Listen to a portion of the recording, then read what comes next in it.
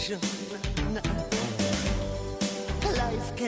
think I'm getting dumber. Why? I don't know. I think you're getting dumber. Every day. Like, getting a little older, Why? a little more stupid. What'd you do? I don't know. I was at work the other day and I was working on something and I was just like, I feel dumb. I just feel dumb. Maybe that's just working in spreadsheets though. Any of my homies working on spreadsheets listening to this, tell me if you feel dumber when working on spreadsheets. Why would spreadsheets make you feel stupider? Well, so I had to do the spreadsheet and then immediately afterwards I had to do some writing. And I started working on the writing and I just couldn't sentence. Couldn't grammar. Hey, what file type are spreadsheets? Are they .xls? Yes. Because I was presented one the first time. I got a voucher this week for a project I just wrapped up. And they sent me an XLS and I'm like, what is this? It took me 20 minutes to figure out it is a spreadsheet. Phil, it's called Google .xls Because file when name. I was confused. Like Mac wanted to, my Apple machine wanted to try to open it as a Google as a Microsoft Word document, and I don't have that. And so just open it in Google Docs. But then I got a or should be Google Drive. Oh, you can do that? Yeah. Oh, I didn't Google think about Drive that. speaks all the file formats. Oh, I didn't realize you can import external files into Google Drive. Just upload it, and then you can open it. Hey, everybody, this is the Boy Howdy Podcast. That would have saved me literally like 2 hours worth of work on Wednesday. Bill, just put it on Google Drive. Hey, everybody, this is the Boy Howdy Podcast. I'm Annie. I'm Bill. This is the podcast. What the hell's today's date? Oh, the 17th? I'm too dumb to know the passage It's of November time. 17th. It's the day before the Wii U comes out. It is the 11th anniversary of the release of... Not Amazon Prime. Xbox Live? No! It's the 10th anniversary of Xbox Live. Metroid Prime. Oh, Metroid Prime. I get confused. They're both good. See, you're also going dumb. Exactly.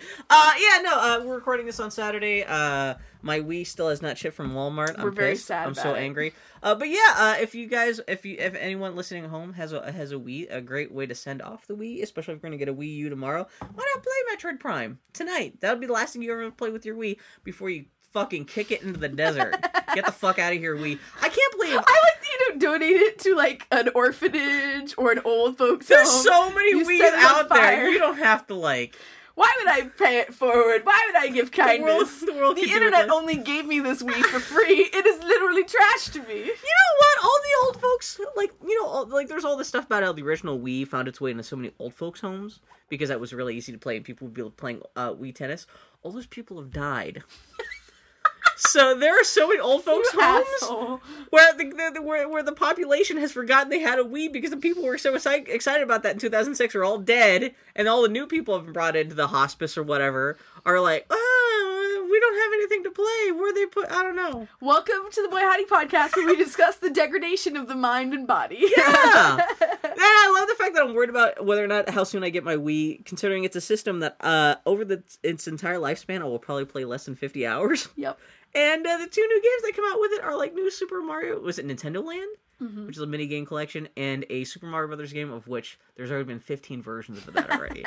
Again, which I will play for 10 hours. But yeah, anyway. So Good how you doing? Speaking of the degradation of the body, no more Hostess. The big nerd news this week was that Hostess went out of business. And what do you mean no more Hostess? No more Hostess. Wait, where's Bill, what you got, Bill? I tried to get Twinkies. Bill just pulled out from under the table an assorted box of Hostess donuts. Our friends Matt and Erica were just here. It never occurred to me there's no more donuts. That's what I'm saying. There's no more Dolly Madison? No more Zingers? No more Snowballs? I was like, Twinkies, whatever. Hostess cupcakes, that's single tier. But no more, like, tiny powdered donuts. No more road trips with this shit? So early this morning I went to Freddy's. Well, I wanted to get Thanksgiving Day stuff, because is Thanksgiving this week? Yes, it better be. Thursday. It's Thursday. My sense of time has been stretched. Like I said, I'm dumb. I don't know. I'm dumb. My period just came in. My brain period, Bill says. Bill, you trying to say the periods make you dumb? Bill? No, but like if your brain spoots out like part of itself, and then you suddenly go, It's true, my vagina does become dumber every time I have a period. No, anyway, please go ahead. You went to I went to local grocery store, Fred Meyer's, at 8 o'clock in the morning today. Mostly, I was paranoid they would run out of turkeys. I have no idea why. Before Thanksgiving, Bill, you're fine. I don't know. I woke up this morning kind of like really worried about whether or not Actually, I do have to fix something on the computer. Okay. So it doesn't lock up. Anyway, but I can worry about that in a bit. But yeah, no, I went to Fred Meyer's to get because we already... No, we're gonna keep on trucking. Well, so I'll fix that when we go for the break. So yeah, no, but I was like, oh my god, I gotta get turkey. I can't, because I'm gonna have turkey. I'm gonna have that Thanksgiving by myself this year because I'm sad. I'm a goddamn Todd Solondz movie. But what I really want to do, I'm not that worried about Thanksgiving dinner or anything proper. I'm fixated on making some turkey noodle soup, leftover turkey noodle soup. That's my family's big thing. That's the best part. That's the best part of Thanksgiving. And so I was like, oh my god, so I'm really just gonna bake a turkey, have like half, like maybe half a breast and maybe a little bit of a drumstick, and then just put it all in the fridge for the next day and just boil it all up and make stew. So I was really worried about getting breast man, Bill. No. That was my really bad joke. I'm getting dumber by the minute. You know what? Breast cancer is a turn on. You brought it there. Half a breast man. Well, then there's the. Have you ever heard the thing about how, like, if it's too much, you risk a tongue sprain? No, I've never heard that. Have you never heard about that? Yeah. So that's Bill. Who would say that to me? Guys who like small tits. Well, you've got big tits, guys. You never had a guy in the bus go say that to me out loud. Other than Bill, they just yell at you. They just call you tongue sprain. So if you ever had anyone call you tongue sprain, at least you know that's why it would happen. Well, this answers all those questions all through my whole life. See, I'm getting stupider on the podcast. No, so anyway, I was like at the store and I was like, oh shit, I gotta check that Hostess aisle just to see what that looks like. I went there and of course everything right next to on either side of the Hostess display, totally fully stocked. Yeah. And where the Hostess stuff used to be, fucking ghost town, except for inexplicably this one last box of Hostess donuts, the assorted. It's the chocolate and plain and powdered sugar. Yeah. And I was like, I had to look at this for a minute. It's like, is this open or did someone spit in it? Why is this the only thing left? Like on the center middle shelf. Yeah. Like it looked like this had scared off all the other Hostess products, and I was like, I guess I will. Bill doesn't understand how stocking works. Oh, Joshin already had a chocolate, so we know they're at least not totally poisoned. But yeah, that's your conclusion. Not that it could possibly be just something's the last got to be box. wrong with these. I haven't had one yet either. Yeah. But yeah, these are going to be the last Hostess branded donuts you ever have in your life. Yeah. So any of our non-American listeners. Oh yeah, this is the thing. Yeah, so this must Hostess be driving people. makes junk food essentially. They make Twinkies. They make these donuts. They're known for like their little chocolate cupcakes. They're relevant to nerd culture in that back in the olden days of comics, you would really commonly have like little ads, usually for Hostess fruit pies. It would be like a one-page comic. It's always really cute. But no more Hostess. What's bullshit is that they had declared bankruptcy 4 years ago. They've been having this company's been falling apart. I think it's for a declared long bankruptcy like 2 or 3 times. I'm going to say this is it though. They're laying everybody off. When you bullshit. Here's the thing: the president says, "Oh, it's because of strikers." Because they are having a baker's strike right now, and now those strikers are out of job. It is not, but to actually slay all the blame on the strike, guess what? If you declare bankruptcy 2 or 3 or 4 times, it ain't because of a strike. You go out of business selling ho-hos and Twinkies and shit, you're fucked up. If you can't sell junk food to Americans, you make $2.5 billion a year. In 2012, it's not like we're getting any healthier. Exactly. It's not like it's getting harder to trick people into eating Twinkies. I did go to the convenience store by my workplace, and I got a Hostess cupcake, the last Hostess little twin cupcake. pack? Yeah. Oh, man. Shared it with my wife. A lot of people are more upset about the cupcakes than they are about the Twinkies. I mean, Twinkies are great, but Twinkies are definitely a subsidized food. Well, Twinkies also kind of went downhill, like maybe 10 years ago. They replaced the filling, I think they stopped using lard because it was lard, and people were like, as unhealthy as Twinkies are, you can make it a little bit less unhealthy. Yeah. And so I think they just started using, I don't know, it's like maybe vegetable oil or something like that. And, it wasn't as creamy and got, a lot grittier and nastier. Yeah. I like we're both just waiting for GarageBand to crash, just like a ticking time bomb. No, I'm distracted. So Bill usually, when we record, Bill sounds like he's at the bottom of the well. So I suggested we switch microphones. Am I sound bad? Well, no, I'm just looking at him like, what are those? Does that sound like I talk like I'm talking about? This is the worst podcast in the world. This is the best. Friends, I had Thank you guys for staying with us for 56 episodes. My last Hostess cupcake was a sad moment, man. It's weird. I can't believe that display was out. Like, I thought I had, like, maybe the weekend to score a Twinkie or something. When you think about it, with baked goods, they're replenishing that stuff all the time. Well, supposedly, also, Twinkie, the Hostess company had stopped sending out, because there was a baker strike. They didn't have anything to send out. So supposedly, that's true also. There was not that much product already out there. Yeah. Whatever was kind of on the shelves was all pretty much all the stores had. And I think they actually did, like, call in some, like, trucks and stuff. I think there's some products. Something like that, yeah, exactly. But no more Wonder Bread, Bill. I never had Wonder Bread that much in my life, but that's a stereotype. I'm like, Wonder Bread, yeah. It's crazy. Yeah, Hostess I mean, of course, someone else is going to come in and buy all the brands and make them and blah, blah, blah. But yeah, it's really weird. The only thing I really even care that much with, like, I thought Twinkies and cupcakes were fine. Zingers, I'm kind of torn up because Dolly Madison, which is a brand that the Peanuts always had commercials for as a kid, like, nostalgically wise, I'm kind of like, oh, no more Dolly Madison Zingers, at least not branded as... such. Like, all these things are coming back. Yeah. There's just another, like, half the snack foods, if you like a snack food on this planet, chances are that it was probably produced by a company that is now defunct, that was bought by another company, had to sell its assets, and is now made, like, you know, it's probably changed hands a couple dozen times. Our children are just they're going to grow up with Twinkies, just not Hostess Twinkies. Boo, boo, boo, boo. They're not going to understand the old comic book ads of, like, Hostess fruit pies. Like, what the hell's a Hostess fruit pie? I know NBC Universal fruit pies. That's a joke. I don't get your joke. NBC Universal's going to buy Hostess. Oh, okay, sorry. Was it the Florsheim Wig Company? Presents. That's it. Weinhardt. That's what it is, yeah. That's it. God, have you been watching 30 Rock? Have you been keeping up with that? No. I'm 2 seasons behind People hate Kirsten Shaw's now a character? Yeah. And her character is just loathed by everybody from the audience. Oh, yeah? In Universal stuff, but it's hilarious. How do you feel about her? You like her? I think she's attractive. And she's funny. You really? I think me and Mike Russell had a bonding moment over this one. So he was on an elevator with her a couple months ago, and he's like, "Oh my god, I'm on an elevator with Kirsten Shaw." And I was like, "Oh, that's cute." And she's like, "Oh yeah, she's actually really cute in public." And I was like, "Yeah, she's pretty cute actually. She's man." But then like, there's this part where she like in this episode where she like you see her legs, and I'm like, "Oh my god, Kirsten Shaw, she got nice legs." And like I was like, she's like a sex doll that sounds like a broken squid toy. And she's got a weird face. Kirsten Shaw, if you're listening, friend of the podcast, Kirsten Shaw has a weird face. Former friend of the podcast. But no, she seems like she has a funny sense of humor. I follow her on Twitter. Masturbate whenever she tweets. I'm just saying, Anne Hathaway and Kirsten Shaw are about as equally attractive. Is that so wrong? It's like being a Tom Hardy. If that's wrong, Bill, I don't want to be right. It's like finding out someone can jerk off both the Tom Hardy and Randy Quaid.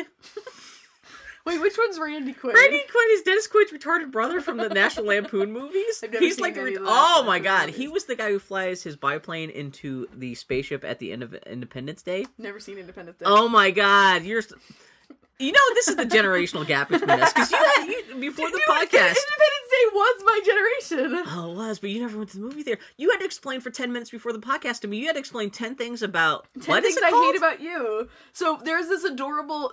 Do Google this. There's this great video floating around called Gotham High. Yeah, it's really cleverly edited little like thing. It's about all the used footage of all the actors from the Dark Knight films in younger iterations of themselves. And the joke is that it's a great constructed reality of they're all at this high school together. It's actually really well done. But yeah, I'm like, oh yeah, it's great because Joseph Gordon-Levitt and Heath Ledger were actually in a movie together. Yeah. And Bill's just looking at me. He's like, what movie is that? Like, it's 10 motherfucking things I hate about you. I watched that at every sleepover, like, in high school. I remember I saw She's All That back in the day. Never seen She's All That. Have you seen Josie and the Pussycats? Have we bonded Are we? Are you actually asking me? I told you I'm getting stupider. Bill, we've talked about Josie and the Pussycats like maybe every 6 months for the entirety of our friendship. Do we need to do a Josie and the Pussycats commentary? We could. We are the only. You and I are the two biggest Josie and the Pussycats defenders in the universe. We have watched it together multiple times. We've shared the soundtrack. You know what I say to that? Jerkin. Josie and the Pussycats is the shit. I haven't seen that in a while. I need to watch that again. Movie. I have no idea what I was about to Google. Jesus Christ. You know what, Annie? What? You know what means seatbelts? Oh wait, I screwed this up. Friendship means seatbelt. No, what is it? Du jour means seatbelts. Yeah, Du jour means friendship. Man, Du jour if you means guys have seatbelts. not seen Josie and the Pussycats, you don't know what It's the hell we're talking about. You gotta we like a lot of dumb things. Josie and the Pussycats is actually great. Well, the best thing about Josie and the Pussycats, it was like released at the height of like Spice Girls fandom. Yeah, Well, and it's a great reaction commentary to of like that. NSYNC's, of the boy band and the girl band craze of the early aughts. Ironically, you could pretty much remake that movie note for note today.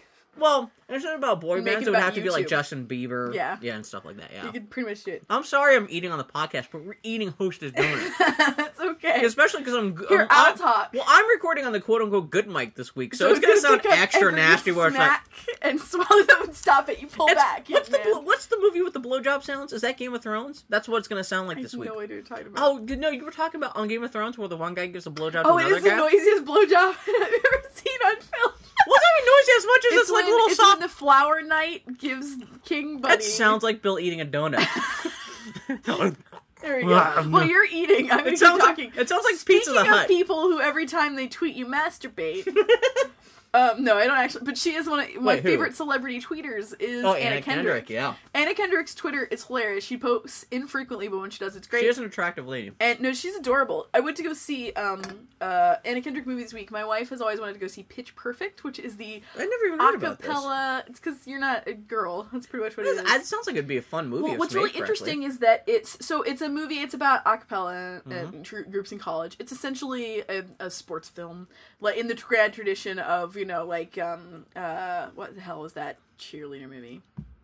Stretch it, Shit. stink it, Well, there was fuck it. There was Whip It. Whip it. But there's also like fuck Stick it. It. Stick it. That's what I'm saying. And There's there's what's the one that Stick It is basically Wicket, the cheerleader movie. It's Wicket like Warlock. anyway, it's in the long-standing tradition of a bunch of girls who have nothing in common come together and they form a team and they go to the tryouts and then the trials and then they win and the whole thing. That basic structure. But what's interesting is that this is the first one of those movies I've seen that has been made post Bridesmaids. And it very much so bears the mark of Bridesmaids Is in there that puking? yes, actually extensively. There was the most extensive puke sequence maybe not quite as bad I've as seen in any movie. What's the puppet movie? Team America. It's not quite that Oh, bad. I can't even, I blocked out the puking sequence in Team America. I can't do fake puke. I can't. It makes me want I to can puke. kind of see it is fake puke. So it is there to cause a reaction. But no, this movie abruptly starts with a fake puke sequence. Like one of the girls in the team, she has like a nervous tummy and she barfs when she gets anxious. So it starts with this team at the finals and she barfs in the This is middle like of the performance. prologue. Yeah. She's holding up the microphone to do her solo, just projectile vomits all over herself in the Is first it like row. they have a tube in her mouth and she's They like, don't. "Oh, It's I'm just CGI. gonna- It's a mix. Oh, that's terrible. It's a mix of practical and CGI. There's nothing worse than a CGI zombie than a CGI barf.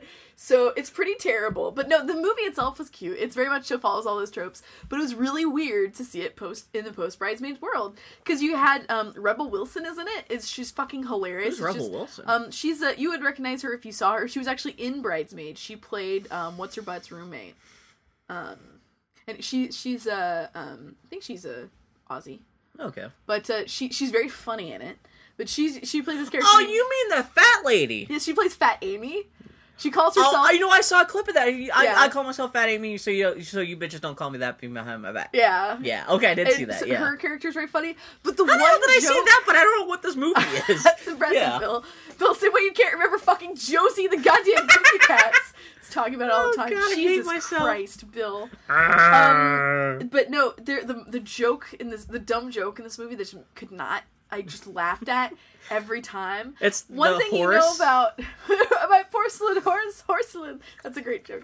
I love dumb jokes that they just own all the way. This is why, even though he's not This is why necessarily you should my follow sort of Grey humor, Delisle on Twitter. But anyway, we'll keep on going. Like, this is why, even though he is not my sort of humor, I love Will Ferrell. Yeah. Because he just... yeah. If you can say anything about Will Ferrell, it's that he owns his jokes 110%. He makes old grandpa jokes, the motion picture. He commits to them fully and at length. So, there's this running gag where there's this girl who joins the squad, and she's got these big eyes and this tiny little mouth, and every once in a while there'll be a group scene. For all intents and purposes, it's like, there was a running gag in the Muppets where whenever all the Muppets are talking and they all stop, then Janice goes on talking weird. And she basically fills that role. Well, people will be talking about things, and all of a sudden there'll be this extreme close-up of this huge-eyed woman just with this blank look on her face, a tiny little mouth. She'll always be whispering something to herself that no one else can hear, but it's always something random and weird, like, I ate my twin in the womb, or I start fires to feel things, I was born with gills, and it's just a dumb joke. And just totally out of context, but it got to the point Who made this movie? where every time she just shows up on the screen, I just started laughing uncontrollably. Because she only shows up to have that kind of joke? She's one of the team. Yeah. So it's like, that's the extent of her development, because there are like 7 girls on the squad. What was kind of great is that there was a lesbian character, and I was a little offended because she aggressively hits on the other girls. Yeah. But on the other hand, Is she a big bull dyke, or she's awesome. She's also hot. But she's great, and I was like, hey, that's kind of rad that there's a woman who's just a lesbian. And there's one scene where they're all sharing secrets. They're like, everyone share a secret. And Rebel Wilson's like, oh, we're gonna find out that she's gay. Yeah. She's like, I have a gambling problem. And then you get this cut of her, like, gambling, and it's amazing. I'm not very good at describing movies because I'm going dumber by the moment. The movie was cute. Has this been out for a while? Yeah. Oh, okay, because I hadn't even heard anything about it. Well, again, it's really aimed to... That sounds like a fun movie. Those women. movies don't have to be inherently bad or anything. No, I mean, it's a really competent version. And Bridesmaid was a great movie, so if it's like taking that kind of formula and applying kind of like the Bridesmaid ridiculous filter over it, that sounds like a good time. Yeah, it was. I mean, it's Where'd like you go see it? Was it like at the Academy? Oh no, I went to go see it. It's been out recently enough that it's still in mainstream. Oh, okay. But it's probably, had I waited a week or two later, I would be going to see it at a second-run theater. Yeah. But it's really kind of cute. It's one of those movies where it's like, this is a really competent movie of what it is. Anna Kendrick is great. There's a part where she auditions for... I mean, the role, it's a total waste of her talents, but she has fun with it. Made me watch the video of this. Yes. Yeah. So I think this is adorable. That lady is attractive. She's great. talented, she's funny, and she's cute. Yeah. Not in that order. That's the most important thing. Being cute is incidental. Bill. As someone who gets a boner for Kirsten Shaw, I'm just saying, it's not all about looks.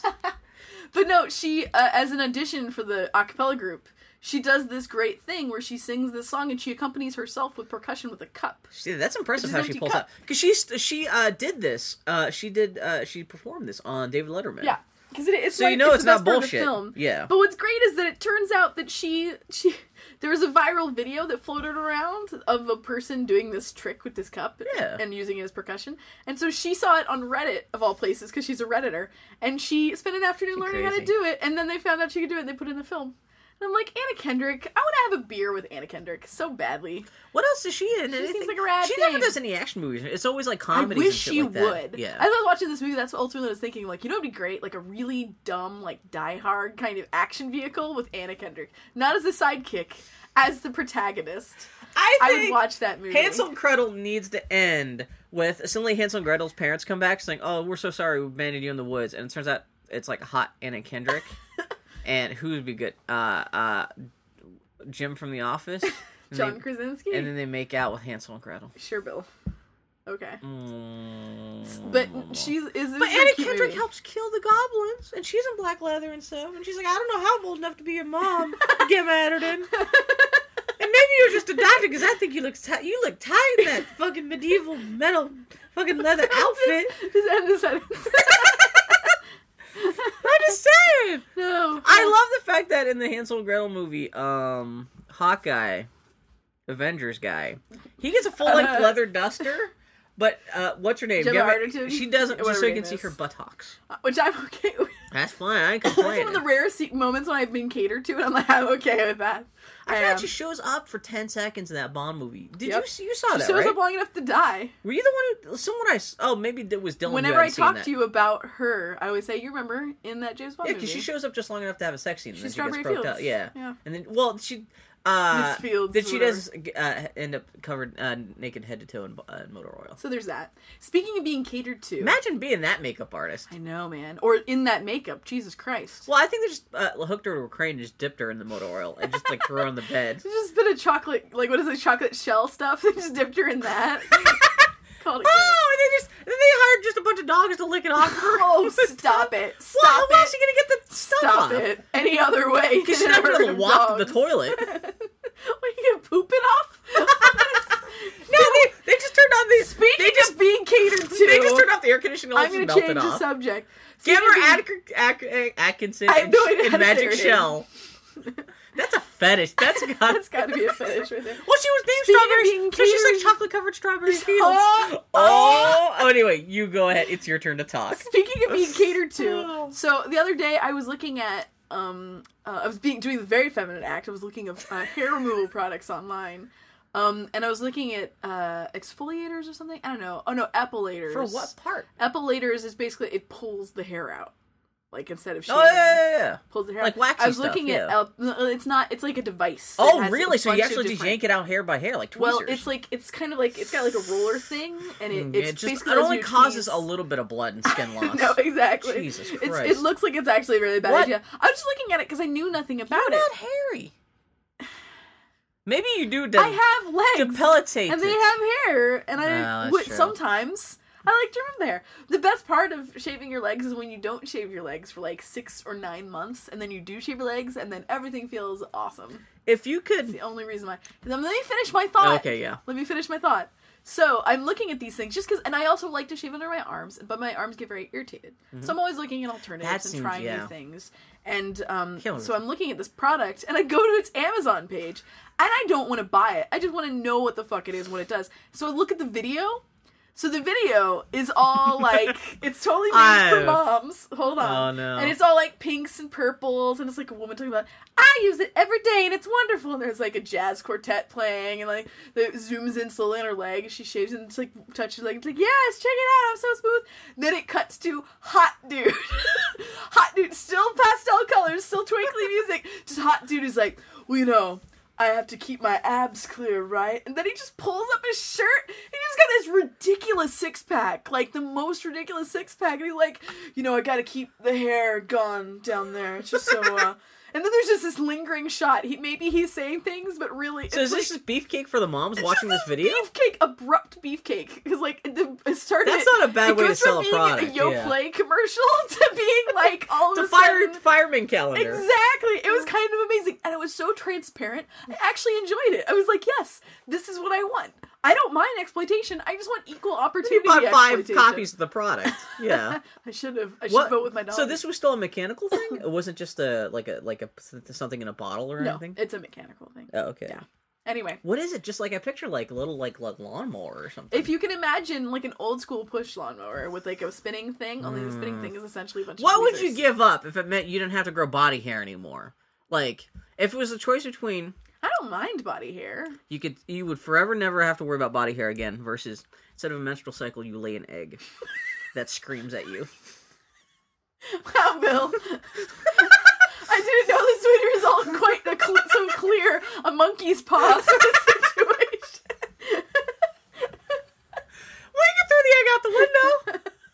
No body hair, screaming egg. It's not sentient. No body it just hair, screams. Screaming it doesn't egg. have a mouth. Hard You just to hear it say. screaming on the inside, and it's angry scream, so you don't feel that bad about throwing it away. Plus, you don't have to worry about menstrual stuff anymore. It just falls out like, once a month. Like, oh, there's my menstrual egg. Oh. So I'm just imagining it cracks as it falls out, and then you just get scream all over your house. It's like just liquid scream. It's a Cadbury scream egg. Oh, God. Well, Bill, I can't make that decision, can I?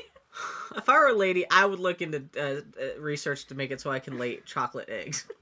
I would totally be like, you know what? That would just give you some sort of UTI, I'm gonna guess. Well, then you get to be in the commercial for Cadbury. Bok, bok, bok. And then you get Gonzo interested in being a lady and having the expectation to keep track of your hair all the time, that sounds like bullshit. Well, that's why I moved to Portland. Yeah, that's true, yeah. And became lesbian, so it's a little bit less of an issue, yeah. Yeah. Yeah. Another news, the other movie I saw this week was Wreck-It Ralph. I went to go see it last weekend. Oh, yeah. Well, you didn't see Skyfall? No. Oh, it's terrible, don't. Whatever. I would like to go see Skyfall. The movies I went to saw this week were Pitch Perfect and Wreck-It Ralph. Yeah. Wreck-It Ralph was cute. I don't know why you guys were all talking it up so much, because it was cute. I was surprised at how good it was. It was I don't think it's the most amazing movie ever, but it was good. It was a cute movie. I thought it was going to be terrible. When they first announced Disney's doing Roger Rabbit about video games, that was like, oh my god, that's going to be... Because Disney does not have a track record of its CGI movies being that good. Not their people in-house. love Tangled. I saw it and I thought it was okay. It wasn't okay. actively bad, but I wasn't that amazed by it. But Yeah, I was expecting like some kind of DreamWorks caliber bullshit. But no, it was still good. It was good, beautiful. though. It was a really cute premise. Yeah. They put a lot of thought into that world, which was very sweet. I really liked Calhoun was hilarious just because I love Jane Lynch. Yeah, I mean, but I wish she had a motivation other than my husband died. Though I did like the joke of she was programmed with the most tragic backstory. Yeah, exactly. And I did like the payoff of what was it? You're a dynamite gal. You're a dynamite gal. That was pretty great. Well, everyone at the wedding. Spoilers for Wreck-It Ralph. Everyone at the wedding at the end with the guns, waiting for the bugs to show up, just to make sure that that was great. It was cute. But no, it was and cute. I did like it was a nice rebuttal of the princess paradigm. That was kind of nice. How so? Well, because at the end, you spoilers. Well, she is a spoiler. Yeah. Wreck-It Ralph. You find out that Penelope is the princess of the game, yeah. and she goes, "I don't want to be princess. I want to be president." She's the first Disney president. Oh, and then she jokes about how she's going to start up executions. Yes. Yeah. But it's cute. It's a great rebuttal. But it's not. You know what though? As I was watching that movie, and I can't remember, I was watching something else. There's this thing that happens. There's a difference between being a voiceover actor and an actor. Like, you can be a really good actor or a compelling person and not be a very good voiceover actor. Mm-hmm. I thought Sarah Silverman was not a very good... I was surprised at how much I didn't want to punch her. It wasn't so much that. She was just, she did not really convey a lot of emotion She was her voice. Sarah Silverman. Yeah. It was more than... John C. Reilly is an amazing, and what's his name, Jack McBrayer. Yeah. You know, he can get it through his voice. He's playing Jack McBrayer just in a cartoon format. But I mean, you can have that in an just animated like Jane film Lynch and have is it not essentially work. playing Jane Lynch. But like, I'm saying is that you can be a really good actor and even a good character actor and not necessarily be a good voiceover actor. Mm-hmm. And I can't remember what are you talking about. Brad Pitt. Was there like a Sinbad animated movie that came out like 5 or 6 years ago? That was the first motion capture movie. And everyone was like, it's just Brad Pitt. Brad Pitt, he's not exactly one of the most enthused actors to begin with. And him being a voice actor where he's like, I'm Brad Pitt. Where's my wife? Angelina Jolie. I'm in my animated movie. I'm Sinbad now. I really like your Brad Pitt. That's why Brad Pitt impression. I like to think that's how he acts, though. Because Brad Pitt is not like, he doesn't project that way. I'm surprised you don't get more bad voice acting celebrities. This is true. It's a miraculous. Maybe it's editing and very good vocal direction from the voice from recording directors and stuff like that try to like do a good job smoothing over some of these celebrities' rough edges that you don't get more problems like that. Yeah. But yeah, if Sarah Silverman. Of all the celebrities in that movie, if Sarah Silverman's the worst, they kind of got off lucky because they could have had a terrible Ralph or something like that. But yes, she's not actively terrible, but she is just not that interesting. That character could be so great. Could have been Ashley Birch. I was just not invested in her, and it was because of the voice acting. That's kind of how I felt with Brave. Like, this is not necessarily the fault of the voiceover actress, but I think the lady that got to play, what's her name, Meredith, the protagonist, Merida. I thought she was fine. I thought she was fine, but she wasn't compelling enough to carry the whole movie for me. Well, that's also in the writings. That story didn't necessarily hang together as well as they were hoping to. But I think it's also the performance. Well, that's a thing where you have like problems in the basic just scripting. But you can have conflating issues with maybe not having the most dynamic voice actor. I do know the difference between dialogue that is written in dialogue and is performed. I'm talking about as it's performed. Yeah. Like, I think that you can have great dialogue in a terrible actor, or terrible dialogue and a great actor. And, you can have one carry the other. I think also the director of Wreck-It Ralph is Rich Moore, who's a veteran of The Simpsons. Mm-hmm. And I think he's probably used to bringing in celebrities and kind of letting them do whatever they want, rather than saying, you have to craft a performance, you have to play a character. Yeah. Because obviously they had great luck with Alan Tudyk being the king of candy. That was wonderful. I mean, that's fantastic. But that seems like that's just Alan Tudyk going crazy. Yeah. Whereas, Silverman, she just kind of shows up and, I'm Sarah Silverman. Yeah. But yeah, for some it's funny because, like I said, she was one character when I first heard about this movie, when they started getting details about the characters in the cast, I was like, oh, Sarah Silverman, and I was expecting to hate her, and I liked it so much because I probably liked her performance about as much as you, and I was surprised at how not terrible it was. Whereas you're kind of like, well, that could have been better. Yeah. So. I thought it was really cute. I enjoyed it very much. Yeah. And I liked that story, that journey, Ralph's journey. Yeah. It was really cute. Supposedly the movie in Japan is called Sugar Rush. Yeah. Yeah, because so much of it takes place in... And it's based off of a very Japanese racing game. Yeah, it is. Yeah. So sorry, go ahead. But it was really cute. Yeah, I liked it a lot. I'm trying to think of anything else to talk about other than that's cute and the shit I talked about last week. The music was great. It had a plot twist that I did not see coming. Which one's a plot twist? I'm not gonna... That's the one spoiler I'm not gonna talk about. But I was surprised. I enjoyed it very much. It was Penelope really von Schweiz's food? She's got the pocket rocket this racer. This week's Parks and Rec was really good. Did you watch for Parks and Rec? Oh man, they didn't have any Hostess branding in that movie. Oh, what movie did I watch that randomly had a lot of product placement in it? Skyfall. Was it in? It was an animated movie, and I was like, "This is a lot." Was it in Wreck-It Ralph? Was there product placement in Wreck-It Ralph? There's lots of candy and stuff like that. But you have a whole joke about Oreos. Well, that was true, but that was funny. And Mentos. The Mentos, yeah. Maybe it was Wreck-It Ralph, where I was like, man, that's one thing all made sense. That's the kind of product placement I don't mind. But that's also a lot of effort. One thing I was confused about Wreck-It Ralph is they set up the whole spoils for Wreck-It Ralph again. They set up the idea that if they could just get Penelope across the finish line, the entire game will reset. Mm-hmm. And so I thought, like as the moment they said that, I thought the ending of the game, the end of the movie was going to be about everyone just pitching in trying to get her to finish the race. Yeah. And no, like instead it all becomes about we got to set up this explosion at the diet soda fountain and destroy the bugs that way. Where you think if they had just pushed her over the finish line. Well, it resets everything that's in the game, but not the things that are external. Any external, yeah. Okay, I could see that. And that well, also I was surprised to see that she's still glitching afterwards too, because they said her character will be reset too, but she's still glitching. But some people seem to think that maybe her glitching was part of her character to begin with, and that's why she's still glitching. Yeah, it's just she wasn't in control of it because what's his name fucked her up.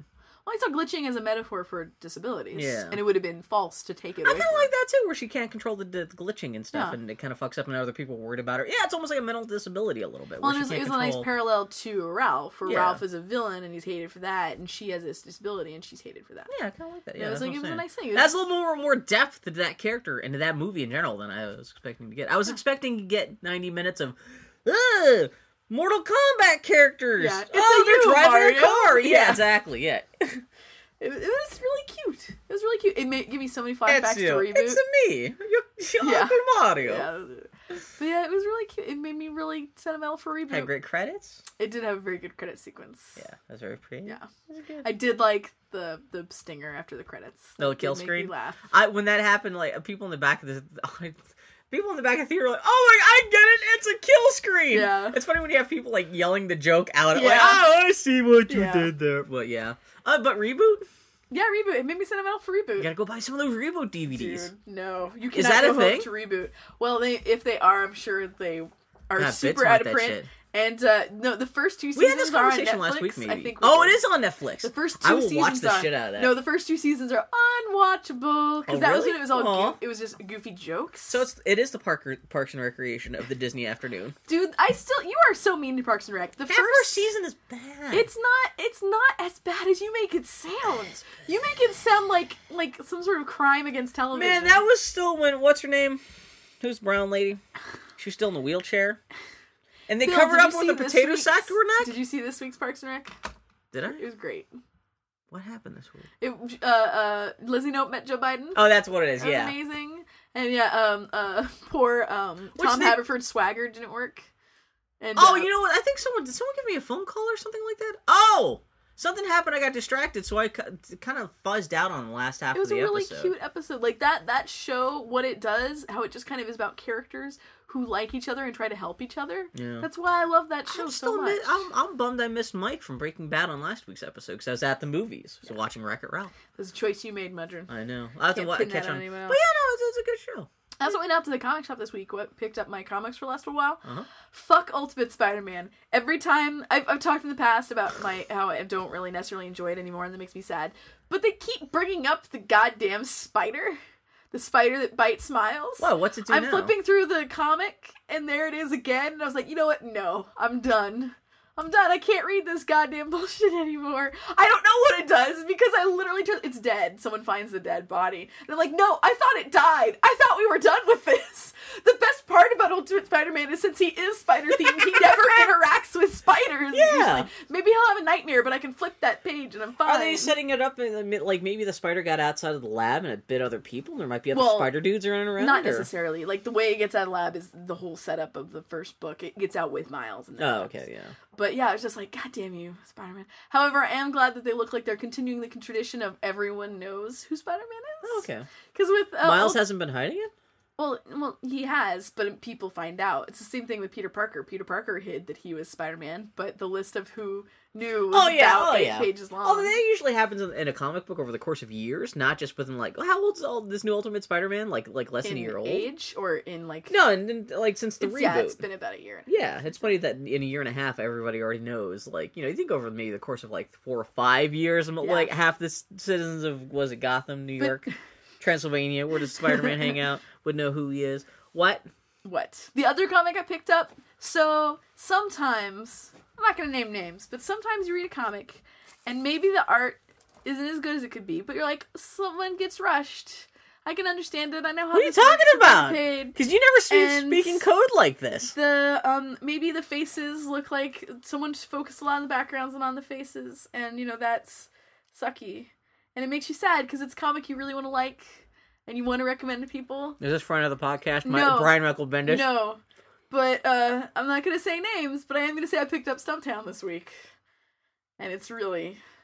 I hate to be mean to it, because I like Stumptown. You like that? What happened? Well, I liked the first volume, and even then I was like... Oh, but it was rushed? Well, it's comics, dude. You're not making any money. You can't take a lot of time on things. I know how this works. But... it's in the. I like the backgrounds and I like his composition and everything like that, and I like the inking. But in the first volume, it was really clear in the end he got rushed. And when he rushes, he kind of squiggles the faces. That's not a good thing to cheap out on. Yeah. And I mean, granted, especially not with me because I am very much a character-centric You love person. the acting in comics. Yeah, and it's just like I like this comic so much. I like the story and I like the characters and the art is just. I feel like an asshole. Don't put it in the show notes because I don't want. Was this just a single issue, not the new this collection? This has been the whole second volume. The whole second volume is no this problem. And it's like, who publishes this book? It's Oni. It's a great. I wonder what happened that his schedule got that crushed. Well, I don't know. It could be. Stumptown, it seems like it's getting awards and stuff. It seems like kind of a little bit of a prestige comic. It's not like he's just working on like his Uncle Chester's fan comic. Like I said, I only assume that because, like I said, the first volume there was a clear degradation from issue 1. Yeah, exactly. Well, that's what usually happens. That's exactly what happened. Yeah. That's what it is. Yeah. But this is just. It's not like the guy. It's really maybe cute. He got stupider. There we go. I feel like an asshole, but I don't. The art is just not. It's getting worse. Who's the artist? I don't know. Some guy who needs to. I'm gonna be quiet now. I feel like an asshole. I actually feel like an asshole. I do. How's the writing? I'm a bully. It's great. It's Greg Rucka. He likes tough broads. This should be a radio show now. No longer a comic. No. Well, that's unfortunate. You really like these comics. I really like it. It's really cute. She has her office in the train station in downtown Portland. Really? It's cute shit. Yeah. Where? Like in the bathroom? Well, there's a tiny train station. Well, there are offices and shit in there. Like there are rooms and stuff. But yeah, it makes me sad. She's working out of the water closet in the guest. In happier news, the most recent issue of Marceline and the Scream Queens came out this week. I have fallen behind on it. Oh, that comic is so good. So good. It's next to last issue, though, right? It is. The last issue is next month. Are they still on tour? Sad. Yeah, they're still on tour. But it's such a good comic. That is so much fun. It's so true to the source. Meredith Grant does an amazing job with art. She dead yet? Speaking of people who are rushed to get stuff done. It still looks beautiful. It's a beautiful book. Like, she does a good job with because on Twitter she's been all like, she'll be like, I finished 5 issues of Marceline Scream Queens last night. Yeah. I wish I am dead. I love this world, but oh my god. It's a good comic. I wish that it was a monthly. I know it'd kill Meredith Grant, but I wish it was ongoing because it's just so fun. It did sound like she had to draw a whole issue in just a couple weeks. Yeah. Like, it was, she didn't have to do the color, but like drawing Adventure Time is pretty. I'm sorry. I just realized I'm talking with my mouth full. She writes it, she pencils, she inks, and then someone else colors. Oh, sorry, I forgot she's writing it too. Yeah. Oh, that sucks. Yeah. Because it's kind of Adventure Time is not that hard to draw. You swallow, and I'm going to keep talking. What's interesting about Adventure Time is, so the Adventure Time comic is great, and it really takes advantage of comics as a medium. Yeah. But it still feels like the show. And what I like about Marceline and the Scream Queens is that it doesn't necessarily feel like the show, but it still feels true to the show, and it's a great. It feels like an extension of that universe. Yeah, it's a great kind of extension. It's the Angel to Adventure Time's Buffy. Yes, if you will. Oh. And it's What's I like happening? it What was so it? What much. happened in the last episode? In the last issue? In the issue the I last just read? I saw. Had you just exposed somebody as a werewolf in the crowd or something like that? They were playing a gig. I only read like the first 2 or 3 issues so far. Well, I mean, she did you get it? Like, basically, just has an issue, like a crisis. When you're in the public eye, you have to deal with the public's judgment. That's the theme of the book. And she's just decided, like, well, I'm just going to do small indie shows here, and, you know. But that means that she has to leave everybody behind, and is it, you know... And that's a great thing for a kid's comic book to explore. It's a really great all-ages comic, and even though she never... And it still continues the keeping Marceline's crush on Princess Bubblegum present, but totally subtext. Oh, really? It's still there. And, like, the way you live with like, if there's someone in your life you have a crush on, and the way you just kind of deal with it, and it's just part of your daily life, it's totally there. Oh. And you know, and they keep it subtext, but it's still great. It's a great comic for the littlest rockin' lesbians out there. That's right. Yeah. It's so good. That'll be great. That'll also make for a great collected paperback in a couple months. It'll make a fantastic trade. Yeah, hopefully, like, she gets to do, like, really great cover art and kind of splashy production value. Who publishes that, too? Boom Studios. Is Boom, okay. They do an amazing job with that Adventure Time stuff. I've fallen behind with the actual Adventure Time comics proper, too. No. I've missed the last couple issues. They just came out with a comic for Bravest Warriors, which is also great. Did you see that show has started? Yeah. The second it's I haven't seen any of it. The first episode is great. The second episode is really weird. I'm shocked. Have they arbitrarily killed any main characters yet? What's funny is that just like Adventure Time, the pilot that everyone spooged over, I did not like and made me not want to watch the show. When was the pilot released? The pilot for Bravest Warrior was done in like 2009. Oh, see, I've been seeing, who's the guy who produces these shows? Penn Ward? No, Fred Siebert? Yeah, Fred Siebert. He's been posting, concept art for the Bravest Warriors onto his Flickr gallery, who I follow all the time. Yeah. And I've been seeing that. I didn't even realize the pilot's been out there. Yeah. Well, he made it for, I think, Nickelodeon. Yeah. In 2009. That's still a Penn Ward show? Yeah. Yeah, okay, yeah. But it's like Adventure Time, where he made it, but he's got his whole team and everything, and it's very much so. Well, I think like the reason why friend of the podcast Steve Wolfhard is working on Adventure Time now, because it sounded like he like Penn Ward had to bring some Adventure Time people over onto Bravest Warriors. I don't know how Bravest Warriors is being monetized because it's web only. Oh, I had no idea. It is a YouTube show. That's actually not a bad idea. Well, it's interesting. But you can just watch it for free. Yeah. I mean, they're like 5 to 6 minute episodes. You think? But is it kind of like stoner bait, like kind of like Adventure Time is? I'm not. That's the person oversimplifying stoner bait, because that's not what Adventure Time seems like. Stoner bait. That's what's why, interesting is, but it's got more layers. Bravest Warrior is more direct. Bravest Warriors is more directed at teenagers. Oh, okay, that's what I was wondering. Than kids. Does that mean there's even more slash bullshit? Well, this person's dating this person. This other person's jealous. The first episode involves an extended bird giving. So what? Yeah, bird giving, like flipping the bird. Oh, really? Give someone the bird. Yeah. It's cute stuff. The comic is really great. The Boom Studios is doing an amazing job with the adventure. Anyone? What's his name? Joey Kumo does Softer World, and yeah, just because like they've been so good with getting crazy people for the Adventure Time comic. Yeah, I don't know. Yeah, it's the Bravest Warrior. Boom Studios does an amazing job with the way it gives talent. These properties. It's really... I've not read any of their non-Adventure Time comics, but the Boom Studios, I mean, it's like, they did their Muppet Show comics with, what's his face? Oh, with Hotel Fred? Yeah, Fred Langridge. Is that his name? It's something like Langridge. I'm a terrible person. I've only seen it written. I really offered him once at a convention. That's my memory. He's a very sweet guy. Yeah. But yeah, the Muppet Show comics he did were fantastic. Is Boom also... Are they the ones... No, is it IDW who's doing the Popeye strips? I think that's IDW. Yeah, it's IDW. But no, Boom, they were good. Too bad they had the Disney license yanked away from them when Marvel. Yeah. Oh man, so I also got the most recent Dragon Age comic. And at the end of every Dark Horse comic, they got their editorial. Does it say thing. Insert Star Wars ad here? Well, what's really funny is that they have this whole editorial, and I was thinking about it, and like, well, this was published in the last week or two. Yeah. So this editorial, I don't know if it was written and put to bed before. It may. That sounds like, especially if Dark Horse didn't know anything about this like sale. The whole thing is about Star Wars, and it's about their proud history of publishing Star Wars comics. I wonder. And it's like what's the next series are coming out is called simply Star Wars, and explores the feelings of the characters in the original trilogy and shows what happens to them beyond. And I'm like, oh, you poor bitches. Oh, that's a heartbreaker. I was reading the whole thing and I was like, I never read the editorials. That is the comic book company equivalent of a guy talking about, all I have to do is make it 3 more days while we fight this drug cartel, and I can go on 3 days from retirement. Yeah. No, it's like proposing to your girlfriend and then she breaks up with you. That's what it's like. Oh, it's just poor kids. Regardless of like the fortunes of the company in general. But yeah, that sucks because they did. It seems like they did right by the Star Wars stuff. They really, they did comics based off the original stuff. They did stuff based off the prequels. They did, all expanded universe stuff, and yeah, that's kind of a bummer. Yeah. Yeah. oh, this means that Marvel now gets back to all of its stupid Star Wars comic stuff from the 80s, like the back Who, to its proud Planet history. of the Who Jibs and all that shit like that, Jackson's 11 and stuff like that. Which that stuff was more bonkers than the Dark Horse stuff, but it was probably more fun just because the Marvel. Yeah, you had people who were used to working on superhero stuff suddenly working on Star Wars. Well, and there were people and who that never clash had was no so understanding of bonkers. Star Wars whatsoever. Yeah, I'm kind of curious to see what like a more mature Marvel does with the Star Wars license, or I don't know. We'll see what happens. I don't know. Shmish. I'm not gonna lie, I'm never gonna read them. I don't read Star Wars comics now. I'm not gonna read Star Wars comics then. Was Dark Horse? Did you ever hear about the manga someone produced? Maybe it was only in Japan.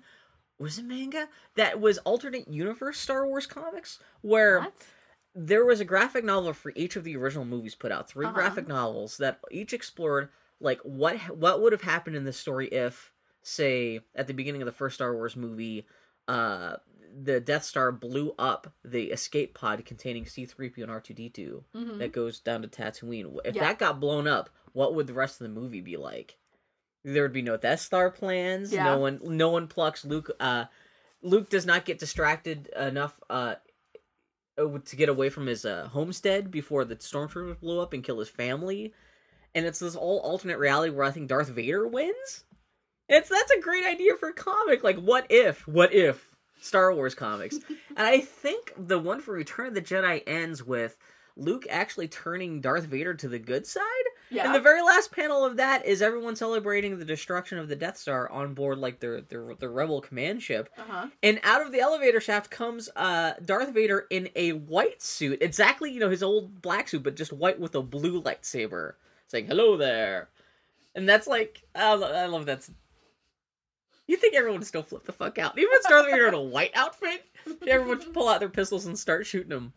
I think that's what. I'm not quite sure if that was Dark Horse or not. Everybody loves a white man, Bill. But I love the idea of what if Star Wars. What if Star Wars?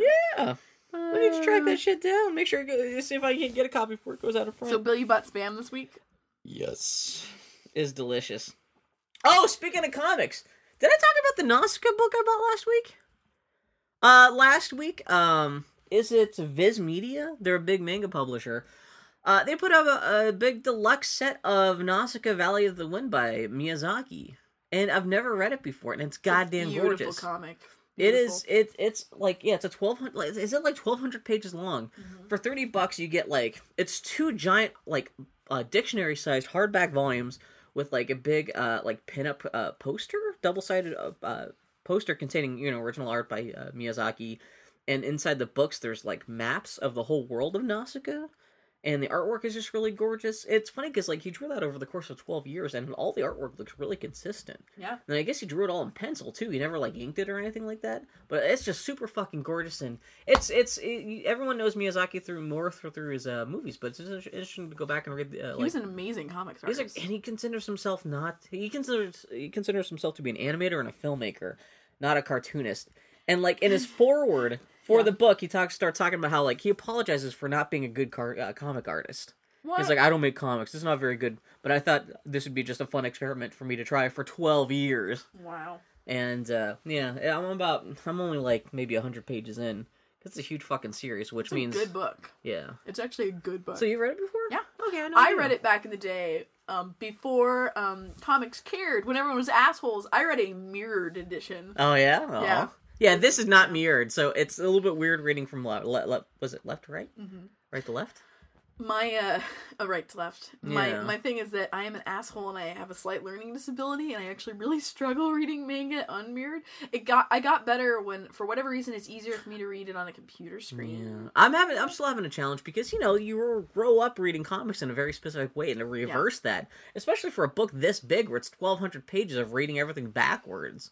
It's kind of tiring a little bit because sometimes some of the panel transitions don't make immediate sense to you, and so then you have to different language. Yeah, you'll have to read things to understand exactly what the hell's going on, and you have to do it pretty consistently, especially if the tiers are kind of the panel tiers are kind of staggered and stuff.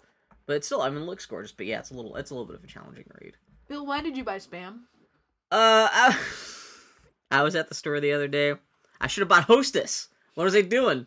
And on my iPod, I was listening. I have somewhere online I found a stash of old MP3s of old radio shows of the Burns and Allen radio comedy program from like 70 years ago. It's George Burns and Gracie Allen. You know, George Burns played God. Yeah. In the God movies. What else did George Burns do other than play God? A lot of great shit. And smoke a cigar. I'm George Burns. But yeah, he and his wife back in the day, they used to have one of the most popular radio shows on the planet, the Burns and Allen show. And I was listening to one of their episodes. It was an episode from, was it like 1940? Which makes it a 72-year-old episode. And it's produced, it was co-sponsored by Spam.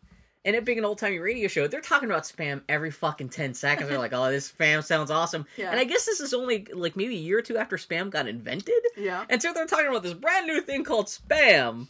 And, like, it's just hilarious to talk, like, it's already an old radio program. And then you have all people like, this brand new thing called Spam. We call it Spam because is it spiced ham? And they talk about how, well, we use pork butt and also parts of the other ham. Just talking about how they manufacture, like, mechanically separated pork butt. But it's so delicious for you and so healthy for you.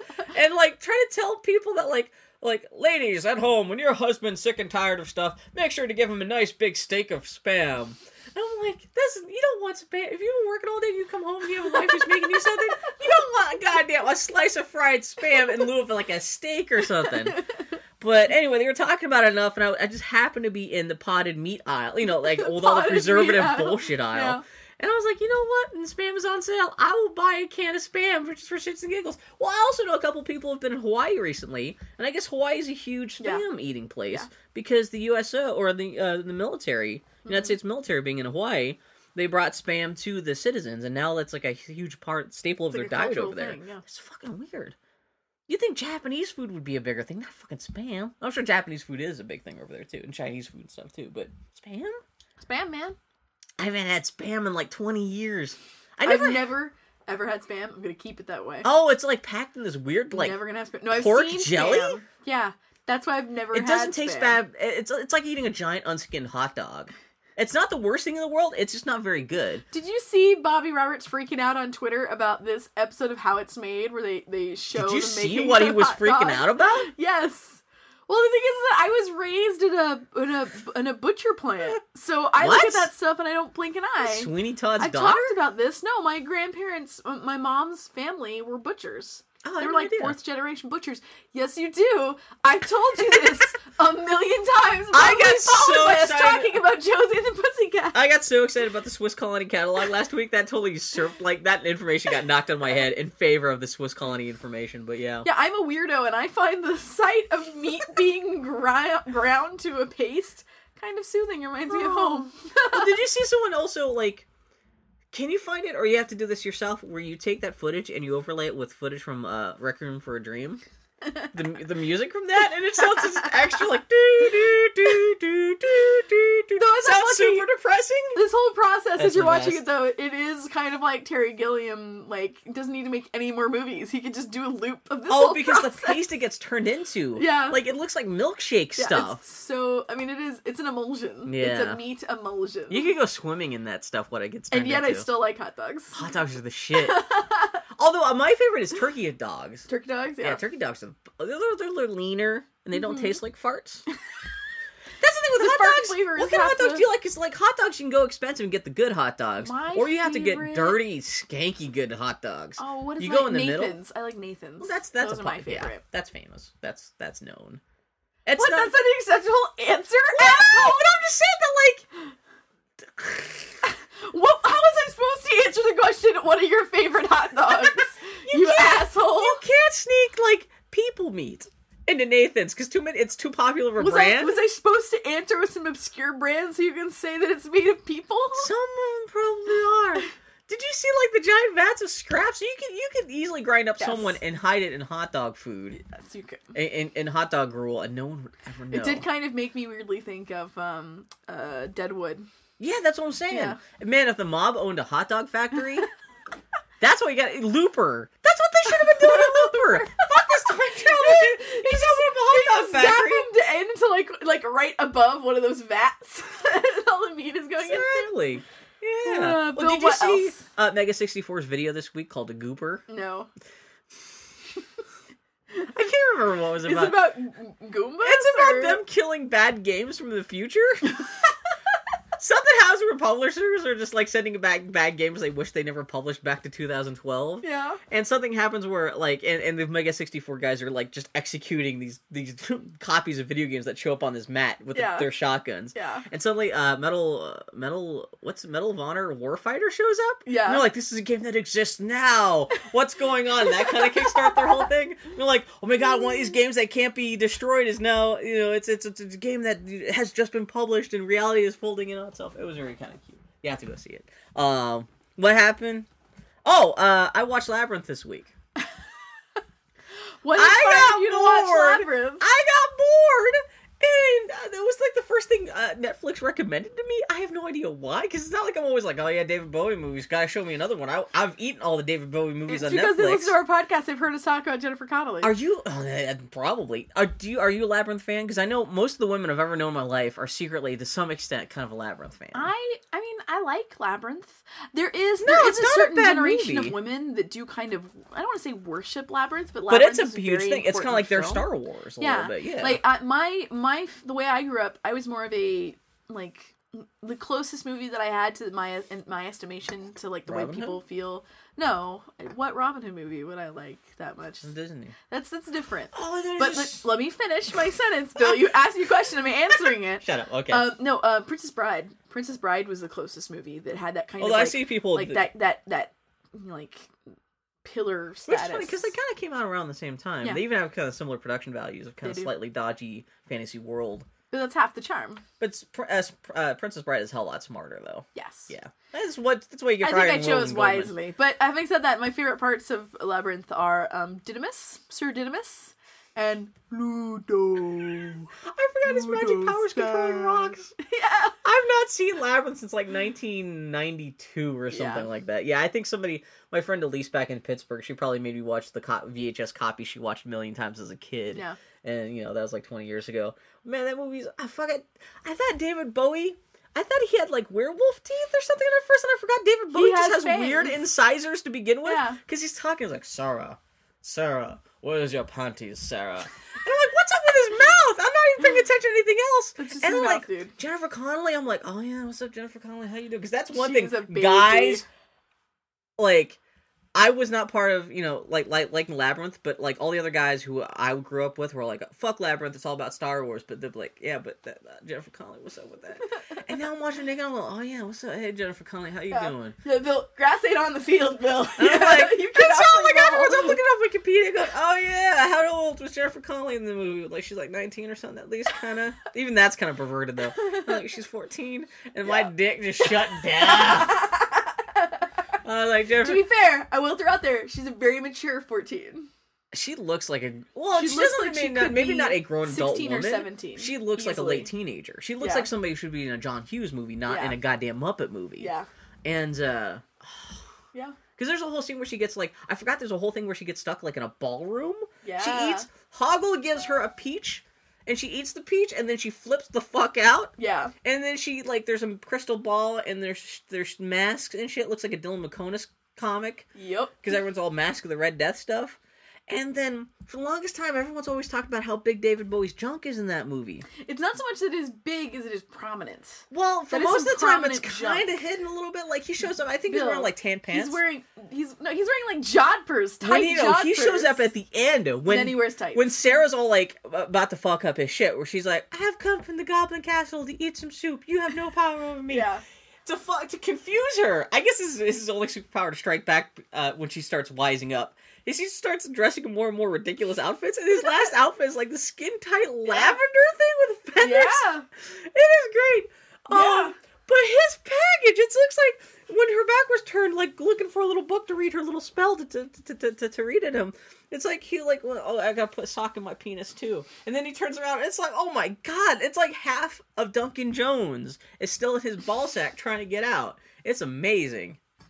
It's intense, dude. Yeah. No, it's well also, was I telling you about this at the beginning of the movie when David Bowie first shows up and it's like, hello, Sarah, I am the Goblin King.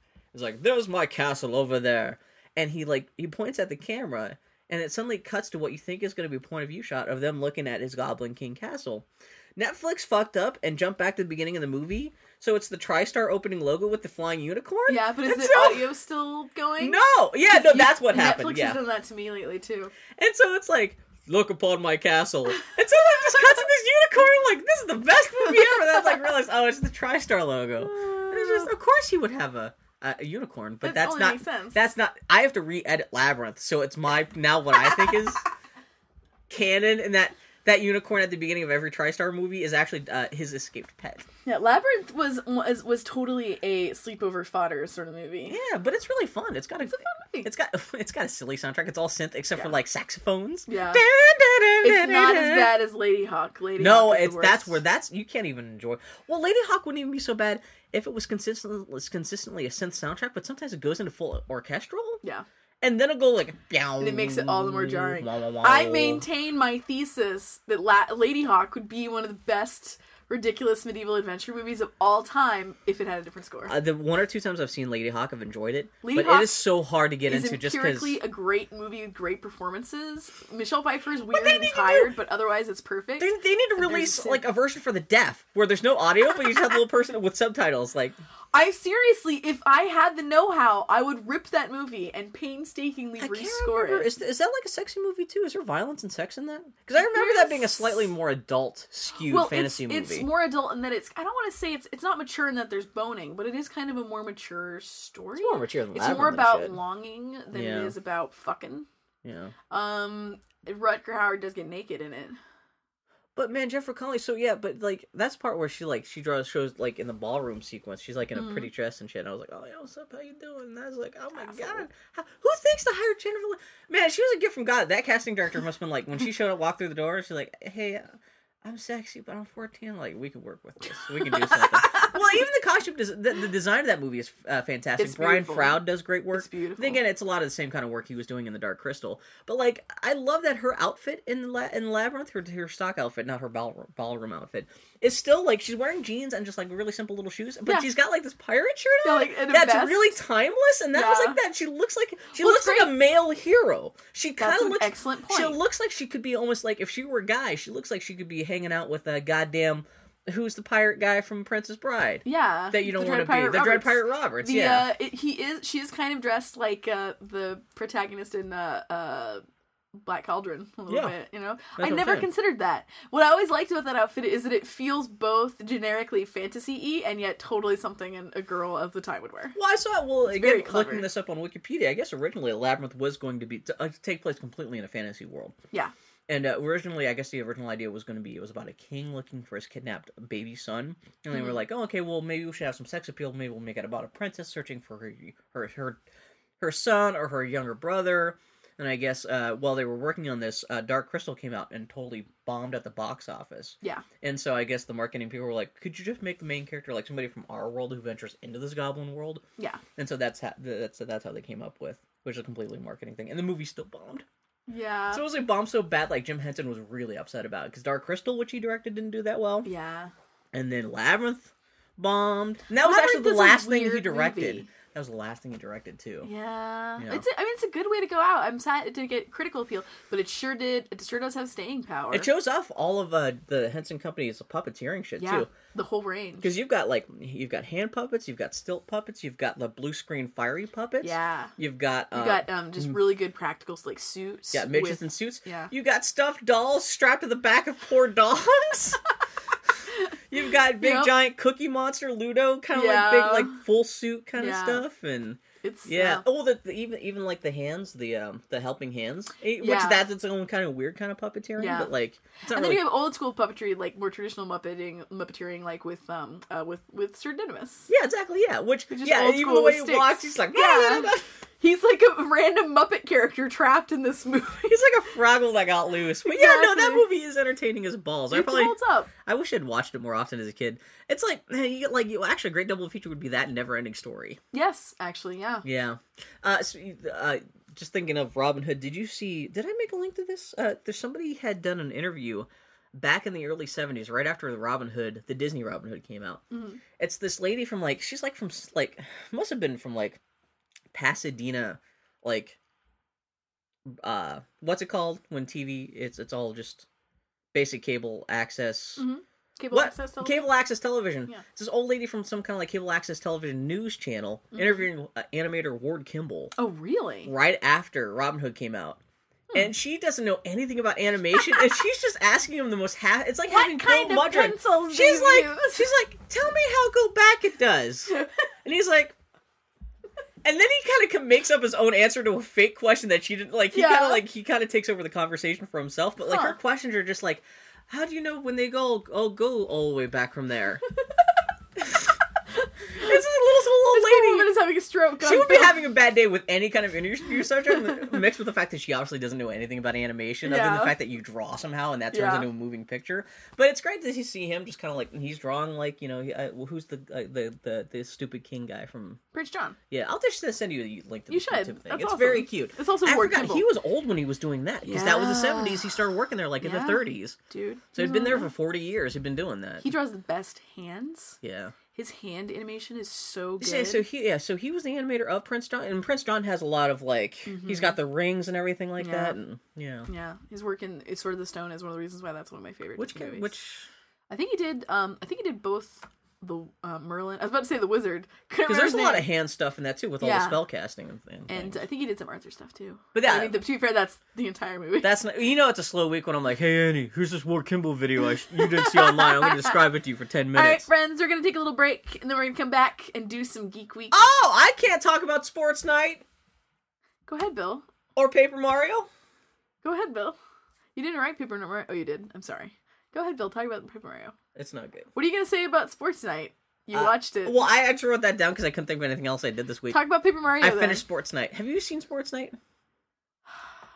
Felicity Huffman. This is another conversation What's we've her name? had 8 or 9 times. We've watched Sports Night together. Do you remember our friendship? Do you know who I am? I would say if they remake Labyrinth, they gotta have Felicia What's her name? Felicity Huffman. Felicity Huffman. She needs to play. What's the character's name? Sarah Silverman. She's hot. I'm just saying. Listeners, are you guys getting dumber listening to this podcast? I didn't have caffeine! And then you could have Robert Guillaume. He could play Jareth the Goblin King. Oh, and then Hey, Bill. David tell me Bowie about... says he's gonna name her baby brother Jareth. He's like, who looked like me? That cracked me up. I love Jareth from Labyrinth. He made me laugh. I love that baby and how indifferent that baby You know who is. that was? That was Brian Froud's son, Toby Froud, who is now a Muppeteer. Oh, that's adorable. He grew up to be a part of the company. I did distantly know that. Anyway, no, so I've been playing Super Mario, it's Paper Mario Sticker Star, which is a brand new role-playing game for the Nintendo 3DS. It's the latest installment in the Paper Mario video game franchise. Have you ever played any of these games? I have. They're like RPG lights, Yeah. where it's not like a lot of RPG elements. Yeah. This game is very cute. They kind of designed it so it's kind of like a little like shoebox diorama inside your that's DS. Great. And everything's kind of made out of cardboard. And like if you shake the DS, like everything, like all the clouds and everything are on strings, and even like your health meter and stuff are on strings. And if you shake the DS, everything kind of wiggles. Oh, that's cute. And in the game, instead of using spells or magic powers, or even actually any physical attacks, everything you do is a sticker. You have to find stickers in the environment, and even to jump on somebody in combat, it's turn-based combat. You have to use a sticker. Like, a sticker shaped like a boot will let you jump on something. If you find a sticker shaped like a hammer, it'll let you hammer on something. Okay. The only fortunate thing is that these stickers are one-time use only. What? And so you have to keep, like, in order to do anything in the game, in combat, you have to have stickers. Did they make a video game, a microtransaction full They price could, if they video wanted game? to, they could have done that. And the only thing that sucks is also your sticker album that used to contain all these stickers is finite. So it's not like you can create a giant stockpile of stickers. And the other thing is there's no experience points in the game. Wait, and then how is it an RPG? It's barely an RPG. Mostly in the fact that it's turn-based combat. But aside from that... Then what's the point of fighting if you run out of stuff and there's literally no... What do you win stickers This is from why a fighting? lot of people are selling the game. A lot of people are disappointed in this game. Like, there's... What you right there figure it out. It doesn't seem like the designers really kind of figure it out. Because, there's no incentive to fight. Because, at least in other role-playing games, if you get lost or if you end up doing a lot of combat, even if something happens where you don't achieve your goal, you still get experience points, or at least you're working towards leveling up. There's some kind of like gratification from that. Something's happening. With this, because there's no experience points or anything like that, no matter how much you fight, unless it's a boss battle and you get like something for defeating a boss, Yeah, you're just wasting these, like, this You're very wasting finite your resource. And it also does the thing where a lot of enemies can only be defeated with very specific types of stickers. Yeah. And so you could walk into a sticker with full health, a shitload of, like, mushroom stickers, which heal you and stuff like that. But if you have the wrong selection of stickers, or have used up all the stickers that are good on a boss or something like that in the fight up to here, you just simply can't win. And there's no way to, like, get stickers in battle or anything. It's just kind of... How has this been a year of games with franchises with pretty straightforward things you can't fuck up, and they fuck them up? Yeah. Maybe make an RPG with, like, you know, the ability to progress and maybe incentives. Well, the other thing, too, they try to go through the adventure, so it's not even just the role-playing stuff, but there's an adventure game component where there's a lot of stuff in the environment you have to find. Other than there's stickers in the environment you can find that you use in battle. But also, like, stuff will be like...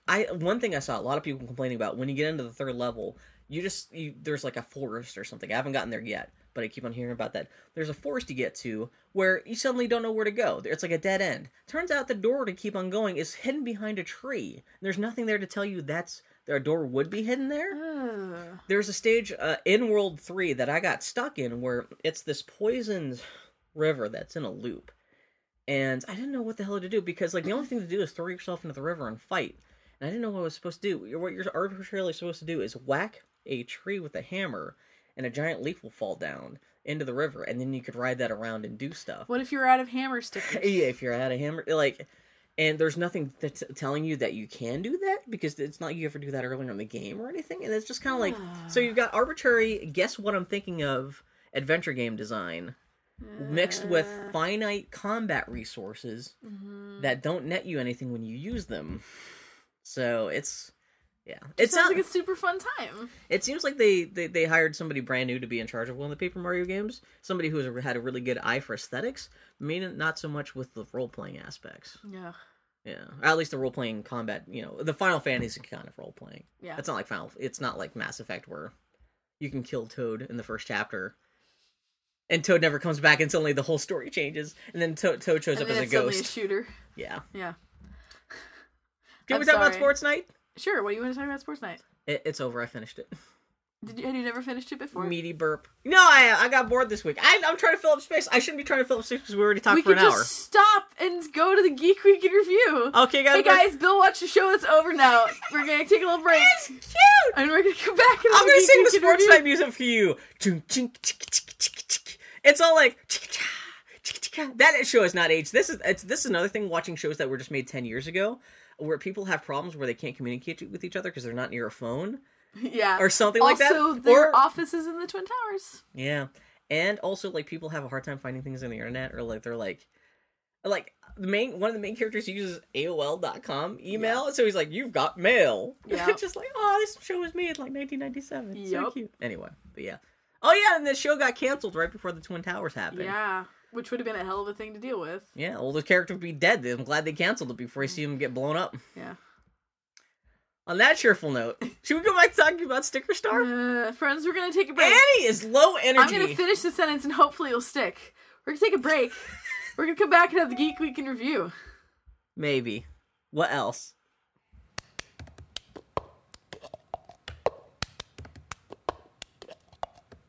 I got my ticket for the long way round. 2 bottles of whiskey for the way. And I sure would like some sweet company. And I'm leaving tomorrow, what do you say? When I'm gone, when I'm gone.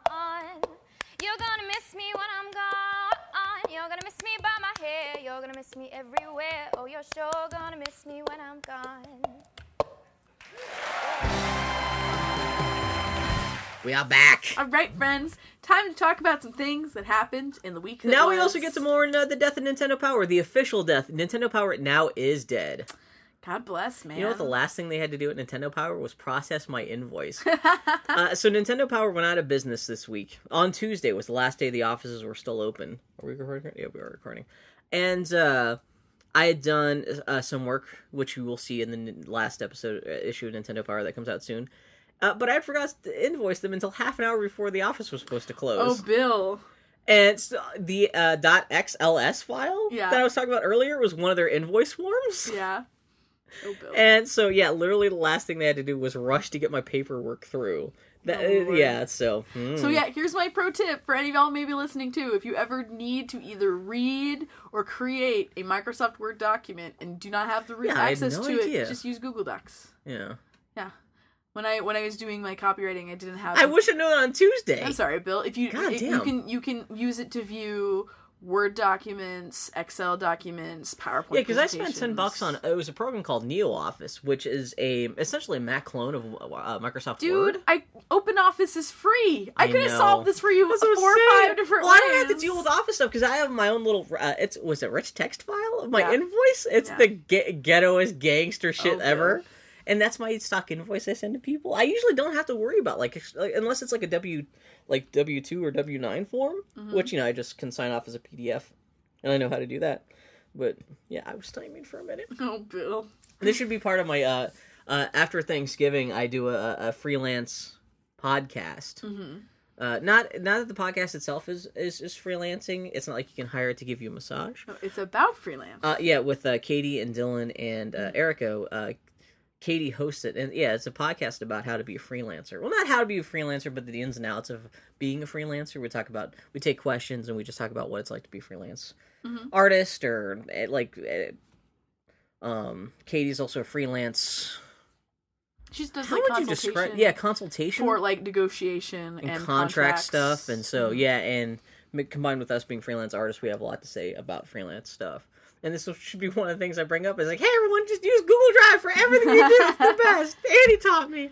So it's also OpenOffice is a free suite. It's basically a free version of Office. It's pretty limited, but you can use it to open those documents and edit them and send them off again and make those file formats. Ideally, this wouldn't even have to have been a time issue if I had thought about submitting my invoice until maybe a day before Nintendo Power shut down. Maybe design an invoice. I'm going to throw that out there. I might have you are a graphic artist. I know! You are selling yourself based on aesthetics. It would be an invoice that just looks like a Nintendo system or something like that. But even that's something, buddy. Come up with something. But yeah, so Nintendo Power is officially dead. It's ceased operation after almost 25 years. Yeah. I think if they've been left alive for a couple more months, they would hit their 25th anniversary. Yeah. That kind of sucks. Because I think the first issue was June/August of 1989, 1988, I think it was. Yeah.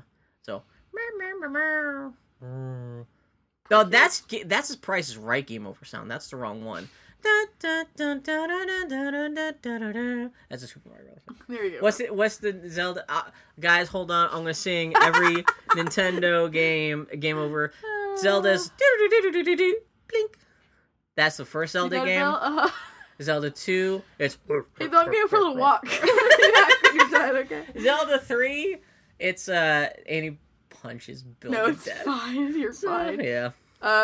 Gabe Newell has confirmed that Valve is working on a new game engine, one that will presumably replace the careworn Source engine that's powered every Valve game since Half-Life 2. Yeah, that's just kind of a big deal, because so many, also Valve has been, or Source has been modified by so many other people. Yeah. What's the modified... Is it Gary's mod? Yeah, Gary's mod. Which that's been a huge thing, and yeah, I mean it's powered every major. Valve was always pretty popular with the original Half-Life, but Half-Life 2 really put the company on the map, and with Portal and Left 4 Dead, pretty much all the games that Team have Fortress, been that have put Valve really indelibly on the video game map has all been with the Source engine, which is about time they replace it, because that engine's it's a better part of a decade old, because I think Half-Life 2 came out Half-Life 2 came out in 2004, I think. Shit, that is almost a decade ago. I remember reading a video game magazine article where they were talking about how they were going to debut Source in Half-Life 2 and about how it was going to be so much more powerful that few computers would be able to run it. And now in this modern age, how did you learn about this? On Twitter? Yeah. Well, the funny thing is, you can probably run Source on your iPad now too, or on your goddamn cell phone. So that's gonna be no joke. On our next note, I am gonna leave the room so you can talk about it, because I want to get a beverage and I'm tired of talking about Prometheus. What? So there you go. This is interesting. You don't want to hear about the original script? I know about it, and I'm done talking. I read the script, guys. I'm gonna tell you what's up. I'm gonna tell you about my breast implants I'm working on getting. They have speakers in them. It's amazing. When I walk down the street, the windows rattle because it's the heavy bass.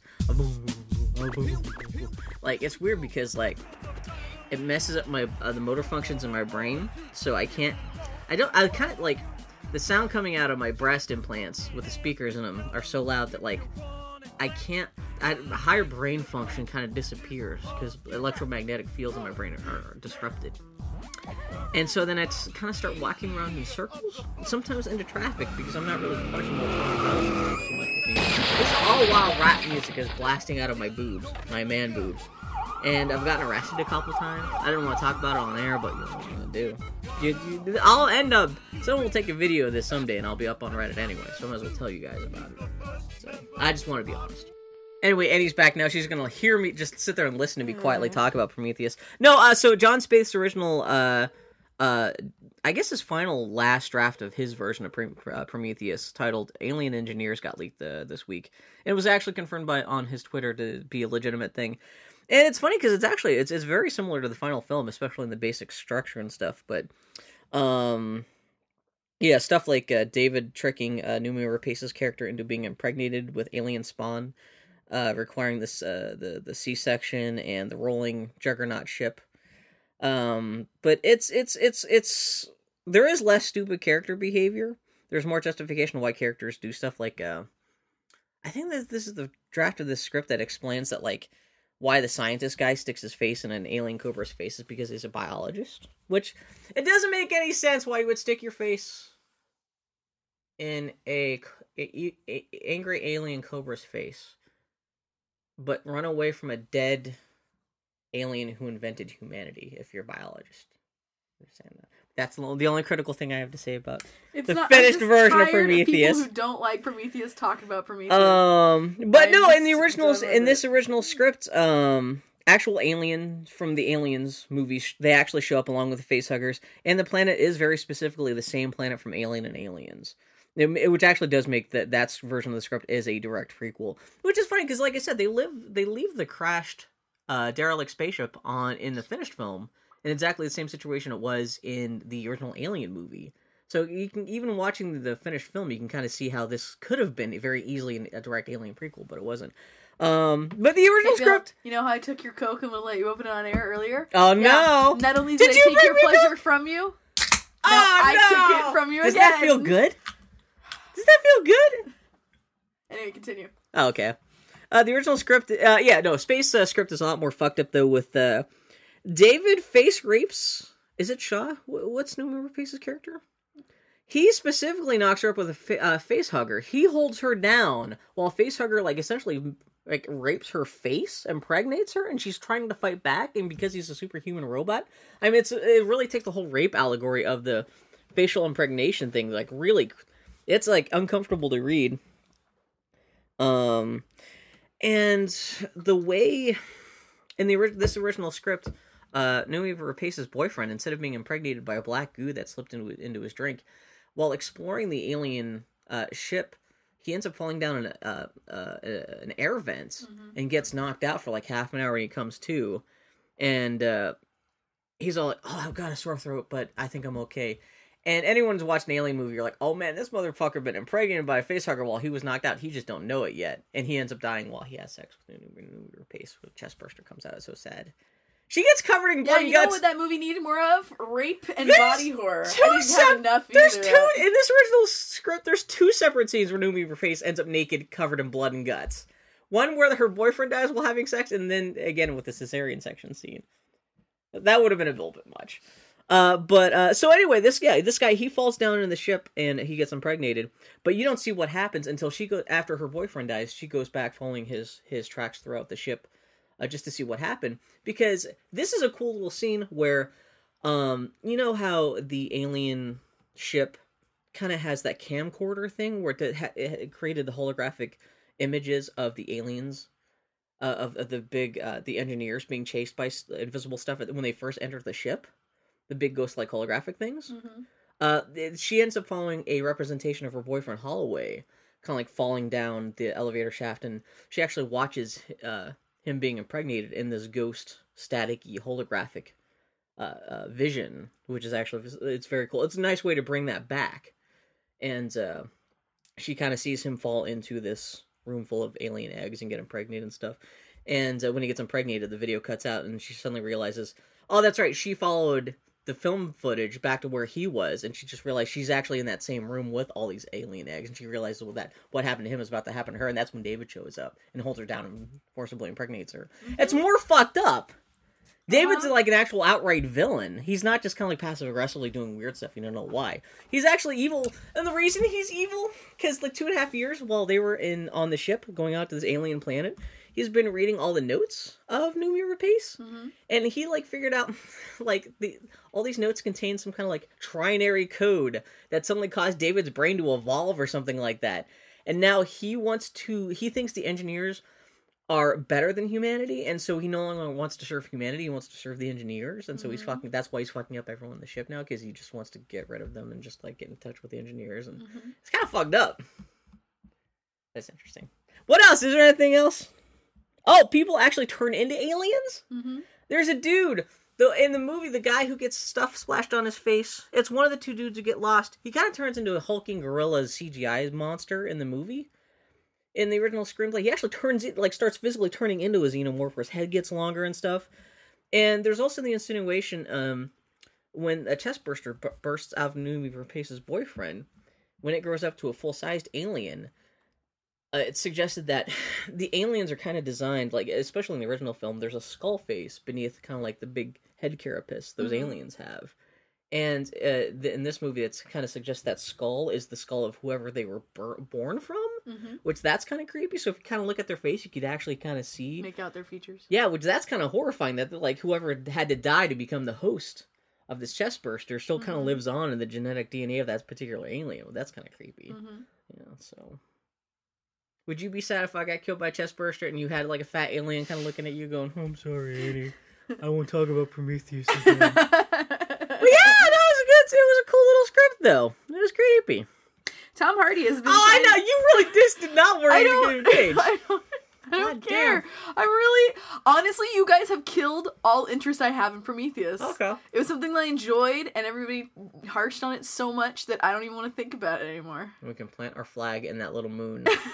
Well done, everybody. You killed Prometheus for me. You took something that I kind of enjoyed and made it into something that actually makes me actively... Speaking of misery, the one weird thing about Pitch Perfect that I wanted to talk about a little bit earlier. Is this the movie with... This is the movie with Anna Kendrick, the acapella movie.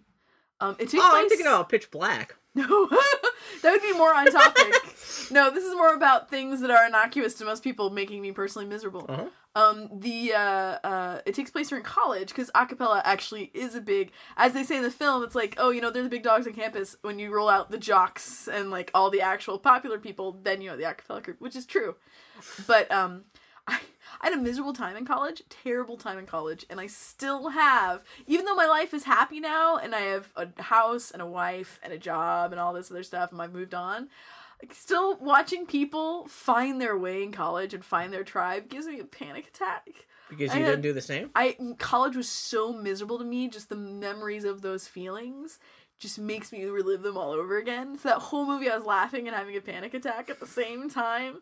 And still when I think about that movie and I go back and look on it, I'm like, why is my skin like clammy? Why do I feel like I'm going to throw up and run away at the same time? I'm like, oh, that's right, college. I'm the same way with Josie and the Pussycats, because the worst years of my life were in a boy band. That's it.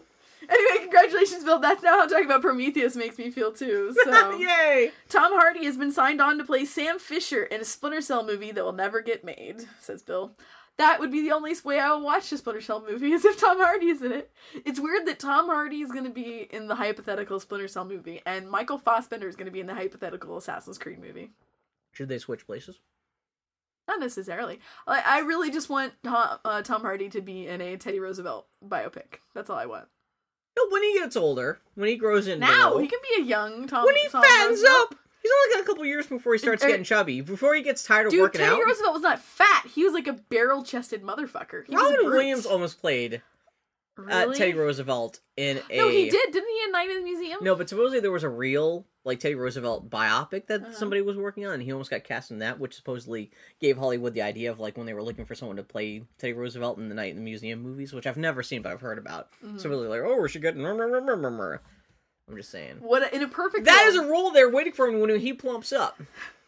When there's a great comic called Tales from the Bully Pulpit, which is about time traveling Teddy Roosevelt. Mm-hmm. I would love to see a movie version, a comedy where he plays Teddy Roosevelt, like ridiculous action hero Teddy Roosevelt. I would totally watch that movie. He should play, he should play the Cat in Hat. Tom Hardy. Yeah. Complete this joke, Bill. Go for it. No, I'm just saying, you put him in a Cat in the Hat suit with like the makeup and everything, but he's like And really. then just have him play Bane, like blowing up a city. It's exactly the same. But for the kids have so much fun with. Or it's just Bronson. He's just naked in a prison cell with a mustache and a hat. So many kids would not laugh their asses off at seeing that. Just taking down 9 cops at once. That's insane! A field day! And the fish would still be horrified. That's my point. Could you imagine Bronson taking out half a city and the fish is like, oh shit, he's bringing out a rocket launcher now. 9 minutes of the next Star Trek flick will be shown before IMAX screenings of The Hobbit next month. I didn't know that. Yeah, but then you went ahead and bought 3 tickets to go see it because you love both The Hobbit and Star Trek so much. They are my 2 favorite things. So yeah, I feel kind of, I'm like, the Star Trek movie was fun. The Lord of the Rings and no one movies are knows fun. anything about the new Star Trek movie except for like literally the 3 frames that J.J. Abrams showed on like the Tonight Show or whatever. But yeah, no one knows anything about it, like other than Benedict Cumberbatch is in it. Oh, yeah, so yeah, this is like the first 10 minutes in the movie too. That's not nothing, yeah. Because I don't think it's even going to be a trailer, but I think it is just here's the opening prologue, probably going right up to the. And it'll be just like watching the spaceship get blown up with Kirk's dad on it. The first one, I guess. Yeah. So that's kind of cool. Yeah. Only showing in IMAX though. You have to see an IMAX screening, which I wonder if any theaters in town are going to be showing the 48 frames per second version of The Hobbit. I think it's going to be a super limited release. I thought it will be out. Be New York and San Francisco. I'm hoping it because I'm dying to see what that looks like in real life. Go watch a BBC drama from 1988, I know. and that's what it's going to look like. But there's no BBC dramas with like a $300 million budget. True. With sexy dwarves. Dwarves that I just want to fuck or have. I just want to see. I don't know. I'm confused. I can't jerk off to Thorin Oakenshield unless he's moving super smoothly. Like he's in a Call of Duty game. Yeah, 60 frames per second, Thorin Oakenshield. Got blops for my wife. Blops 2. Did she give you blops or did you give her blops? We give each other blops, really, Bill. But no, we got it from my wife, and I forgot how they really hammer on the frame rate in those sorts of games. It's weird to me, actually. That it's always that smooth? Yeah. Yeah. And because the game itself, like, at least on the PS3, granted this is in single player and we're not very far into it, some of the set pieces are really, like, literally just the environments are really terrible. Like, the textures aren't that great, but the frame rate is really good, so it's alarming. It's just visually supposedly alarming. The PlayStation 3 version isn't quite as... Because I think they program it for... It's designed around the 360, which that's the version that sells the most. Yeah. So I keep on hearing the 360 version looks the best. So maybe it doesn't look quite as ass on the 360 as what you're seeing on the PlayStation 3. And that's not the game putting its best foot forward, I would assume. No, it is not. But yeah, that's... Well, Infinity Ward, they were really, really clever with having, like, really low polygon count, like, characters and environments. Mm-hmm. But, like, kind of, like, spiffing them up with pretty kind of cool, like, texture design and stuff. Absolutely. And maybe Treyarch just isn't that good at that. And it was, like, the multiplayer maps are beautiful. Yeah. Like, they're really great. But, yeah, it was just funny. I was, like, watching, like, why is this weirding me out? I'm like, oh, frame rate. Really high frame rate. It's really strange. Also, right on the heels of, like, Assassin's Creed and like Dishonored, which don't give a shit about that sort of thing. Per se. Bizarre. Assassin's Creed sometimes go up to 60 frames per second if you're like, if you look at the something on the ground and there's nothing in the frame, it's like, oh, it's so smooth. And suddenly you look up at the sky and it goes down to like 15 frames a second. Yeah, exactly. Yeah. Video games. Video games. Aaron Sorkin's Steve Jobs movie will only consist of 3 scenes, making it sound almost like a little avant-garde play. Jobs getting ready to unveil the Mac, Jobs getting ready to unveil Next, and Jobs getting ready to unveil... Did I keep saying unveil? Wow. I'm getting dumber by the minute. Purred happily. And Jobs getting ready to unveil the iPod. Purred. See, you robbed me of my Arrested Development joke of veal. Sorry. You should have said anvil, not unveil. Jobs getting ready to unveil the iPod. That's interesting. Kind of, that's kind of cool. Because those are 3 such different moments in his life. Well, especially I guess he already did kind of like the Life and Times thing with, what's his name? Robert Frobisher, who made Facebook. Well, and that was really about a moment in time. That's true, yeah. It's not like you show him getting born or anything like that. And well, this is interesting to see, like, yeah, this is I don't know if this is just going to be him behind stage, or if this is going to be a couple days leading up to either the reveal of each of these products. I imagine it's going to be maybe the week of or something like that. Yeah, but that's kind of an interesting, I don't know. The only thing that still kind of freaks me out about this is, what's his name is playing? It's Die Hard's wife's boyfriend is playing Steve Jobs. Cannot remember. Who's the guy from 70s Show who's stupid? Ashton Kutcher. Wait, I thought he was in the dueling Steve Jobs there are movies? 2 Stephen Jobs movies. Oh, no. One is filmed in, like, the actual garage that he developed. Oh, that's and that right. one has Ashton Kutcher. Felicity Huffman's playing. She's very William taut. H. Macy. She's very tart and soft. And he's playing Shigeru Miyamoto, unveiling the Wii across the street from when they're in a garage. on the day. What was it that, like... Oh, it was the last, I think that Nintendo unveiled the 3DS for the first time. It was like GDC, I think? Mm-hmm. It happened to be the same day that Steve Jobs was unveiling the first iPad. Yes! On the same day, on the same time. That. And I think that was Steve Jobs' last public thing, and he died later on that year. Yeah, because Shigeru Miyamoto killed him. Fuck you, we're gonna steal this pad concept. We're gonna make a console about it ourselves. Hey, we just came up with the idea for the Wii U. It's a pad thing you touch and... $300. Buy it, fat bitches. Alright, friends, it's that time of year. The Spike Video Game Awards approach. This is the year where we briefly pretend like we watch Spike TV. I can never watch it because, like, people have live streams online, and that that always cuts out and gets fucked up. The live stream I watched for the unveiling of Uncharted, the guy was like, because he was just pointing the camera at his TV, and he was like yelling at the TV the whole time. That's bullshit. Wow, she's kind of hot. It was amazing. The nominations came out.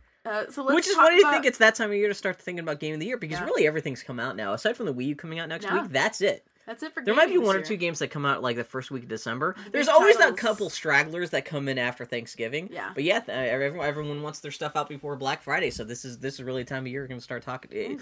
I don't know if people care about talking about Game of the Year, but this is the time when the industry starts thinking about it, at least. Absolutely. Although, is the Spike Video Game Awards, aren't they always in early December anyway? So this is close on the horizon. Absolutely. I forgot about that, yeah. So, read them off. So we'll go through the nominations. The nominations for Game of the Year. Assassin's Creed 3. That nomination in of itself proves that this is a joke. Yeah. Dishonored. Well, that's actually cool. Dishonored is a great game. Journey. Yeah. Really No, I do like, aside from Assassin's Creed 3, what would you replace Assassin's Creed? Oh, no, go finish them off and we'll talk about Mass Effect 3 and The Walking Dead, the game. Yes! What would you replace Assassin's Creed 3 with? Angry Birds Star Wars? You think so? You're gonna go there? You're gonna be that person? I keep harping on it, and it's nothing new, so I hate to say it's Game of the Year material, but Sleeping Dogs is a really good game. Okay. Well, that's nominated for something else, so at least if you don't want to make that, like, Game of the Year, at least they gave that, but I'm trying to think, what would you, because I'm trying to think, what are the best games you've played, what even came out this year? There's XCOM. Everyone loves that. We don't play that. I'm trying to think either. Like Mass Effect 3 was the big game earlier this year. Yeah. There's the 1-2 punch of Journey, kind of the little quirky indie hit. Yeah. And Mass Effect 3. Those are the 2 big games of last like late winter, early spring. I don't know. I played Kid Icarus. That was good. I genuinely can't remember what I played. We'll have a whole podcast about this, I'm sure. But I like. Of these 5, Bill, what's your choice? I'd either have to go with either Journey or The Walking Dead. Which is terrible, because Mass Effect 3 was a good game. Yeah. 90% of that game is fucking fantastic. Yeah. It just, it falls down with the ending. It falls down with... I still don't like the last act where it turns into Halo, which is funny because I'm playing Halo now, and there's Mass Effect shit showing up, where it's like, well, there's an interesting thing in the new Halo game where were you talking about this with what game about the ancient cultures trying to digitize itself? Oh, it was in Assassin's Creed 3. Assassin's Creed 3. That's a big thing, and that seems to be what they're going for in story point they're starting to bring up in Halo 4 is about this alien race called the Forerunners, which I don't think they invented humanity, but they kind of guided us when we were like a little baby race, almost kind of like the aliens in goddamn Assassin's Creed, about how they knew they were dying Assassin's out. Creed, they enslaved us. Oh, is that what it is? Yeah. Oh, fuck those asses. coexisted, Oh, that's they why they enslaved have us. the escape from the Eden Garden video. that whole thing, Okay. No, but like in Halo, it's this culture was dying out, and so they were trying to digitize themselves so they could live forever. And I was like, oh, that would have actually been. They kind of touch upon that a little bit in Mass Effect with like. The Protheans and Virgil downloads himself. A little bit like that. And but that would have been fun. But that was really more to propagate data on how Yeah, that would have been interesting if they kind of played around with that more with like, especially with the first trilogy ending with so much stuff about organics versus synthetics. Yeah. It would have been interesting if they would have talked a little bit more about the kind of like Edie. Edie's a great like halfway point between. She's not organic, but she kind of thinks like an organic a little bit. Yeah. More than Legion and the Geth do. Yeah. And like artificial intelligence. Yeah. Aside from just synthetic life, although like the Geth are also they exist more as artificial intelligence. Yeah. It's not that they're just robots. Well, the game is That's more the about... whole point of that stage where you go into Legion's brain, where Right. they talk about how different Which was such a consciousness being loaded into. Great. Yeah. But ultimately, that game is about the conflict between synthetics and organics, rather than about any union between them. Like Exactly, really, yeah. they dedicate a little. You can bit explore to that it. in another. Did we talk about that last week about the announcement of the new Mass Effect game? Yeah. Yeah. That's it sounds like they're just staffing up, which means they probably won't even go into actual pre-production on that until next year. So who knows what else is going to happen. Man. Next generation Mass Effect could be cool though. Yeah. Be pretty looking. I just want to chat with my space kitty friends. That's all I want. Come back. I didn't realize. Supposedly they said that whatever happens is going to be a prequel no matter what, which kind of bums me out. Oh, it is going to be a prequel? They confirmed that? I've heard It on multiple. has to be. I've heard on multiple podcasts that they have come out and said whatever they do will be prequel, which they kind of because They have to. The end of the game is totally different depending on what choice you make. yeah, that's what Like the way the world is left. It Yeah. has which I like because I'm like, well, that is firmly putting a pin in the Mass Effect world. I kind of dug that. But I'm not that. I kind of want to see what the universe is like. Although I do like the idea of going back. I'm assuming it's a very narrow window. Assuming you want to have human beings involved in the galactic universe, in the galactic theater, because humanity's only been out in space for what, like less than 50 years. Or The something? next game could be Mass Effect First Contact. Well, that's Like, it could be about what the First Contact the Valkyrian because that's fighting between the Turians and the That's what everyone seems to be assuming. Yeah. I don't want to be shooting new I Garrus. know. I don't. Sorry. And well, really, it's not going to have my characters. They can come up with new characters. I don't want to be that person who's like, it didn't have Tally in it. Because that's incentive for them to come up with new characters you enjoy. Yeah. You don't want to be just like, it doesn't have these Well, it's characters like I like so much. or Dragon Age 2 didn't have my boy Alistair, but it had characters I loved more than Alistair. But I love the characters in the first game, in the first trilogy, so much that seeing that this is kind of a new creative team. Well, it's a whole new studio. Well, I'm curious. Well, I'll be really paying close attention to Omega, the DLC that's coming out, because apparently it's being done primarily by this team that's working on the next Mass Effect game. Like, it sounds like even though a lot of this content was cut out from the original game, it sounds like this was finished by the new team. Yeah. Like, it sounds like Omega was kind of maybe they're like... Which at least this gets some hands-on development time with what's content from the original series, so give them a good idea, just even from the inside out, to see what they would want to do. Yeah. With a whole future game. It has to be a prequel. They break everything that makes Mass Effect. They break it. I mean, I do like the idea of it taking place at a time where humanity. That's the only thing that would suck about a game that would take place after Mass Effect would be now humanity would be the savior race of of the galaxy, and that's kind of boring because that's been done in sci-fi a bunch. Yeah. One of the nice things about the first Mass Effect game was the fact that human beings were just kind of like intergalactic vermin. No one cared about them. Well, you could. I mean, this is after like 30 years of diplomacy and politics. Yeah, like it'd be interesting to be like explore that. It's fresh. Like those wounds are still fresh because those wounds are still there with characters in this world, but they're largely healed. Like you can meet Turians who will actually talk to you. Yeah, we're talking about you can be buds. Racist Turians who are like, no, you killed my wife. You killed my. It's a little different. Which it's interesting to explore a world immediately after a conflict with forced integration, or even to be like the first humans. It sounds like almost like Reconstruction era Mass Effect. Yeah. At least between the humans and the who are the cat people? Turians. Yeah. And it'd be like interesting to play as a minority in a game. I love our Spike TV Game of the World turned into Mass Effect. Mass Effect. We're us. We're us. But yeah, I can't think of anything else I'd replace Assassin's Creed 3 on there. Or excuse me, of those nominations, Journey ultimately was the game that had the most oomph with me. Yeah. Like just pound for pound, the most impact. Because I mean, I love Mass Effect, and Dishonored was a hell of a game, but the ending was so not. I don't know. I don't want to say bad, but the ending was so much of a letdown with everything that had ramped up before. Yeah. It kind of did not leave me in the best note. Yeah. I still haven't got around to playing Walking Dead, and Assassin's Creed's terrible. I'm surprised that I still think it's Dishonored's perfect fit on there. For someone who, I didn't even know what Dishonored was like a month and a half ago. Now I'm like, Dishonored's great! Woo! It's an empirically great game. The gameplay's fantastic. We'll say what you still about the story and stuff, but the design is nice too. And I do like the story. All ladies wear pants. But yeah, I would either, Journey. Oh, that's another game where just because you're an actor doesn't mean you're necessarily a good voice actor. Which character? And I don't necessarily blame it on all the of writing. them? Brad Dourif is wasted. Susan I kind of Sarandon like him. is wasted. What's Her Butt? Game of Thrones is wasted. She's not a very. I mean, she's a great actress. She's not a very good voiceover actress.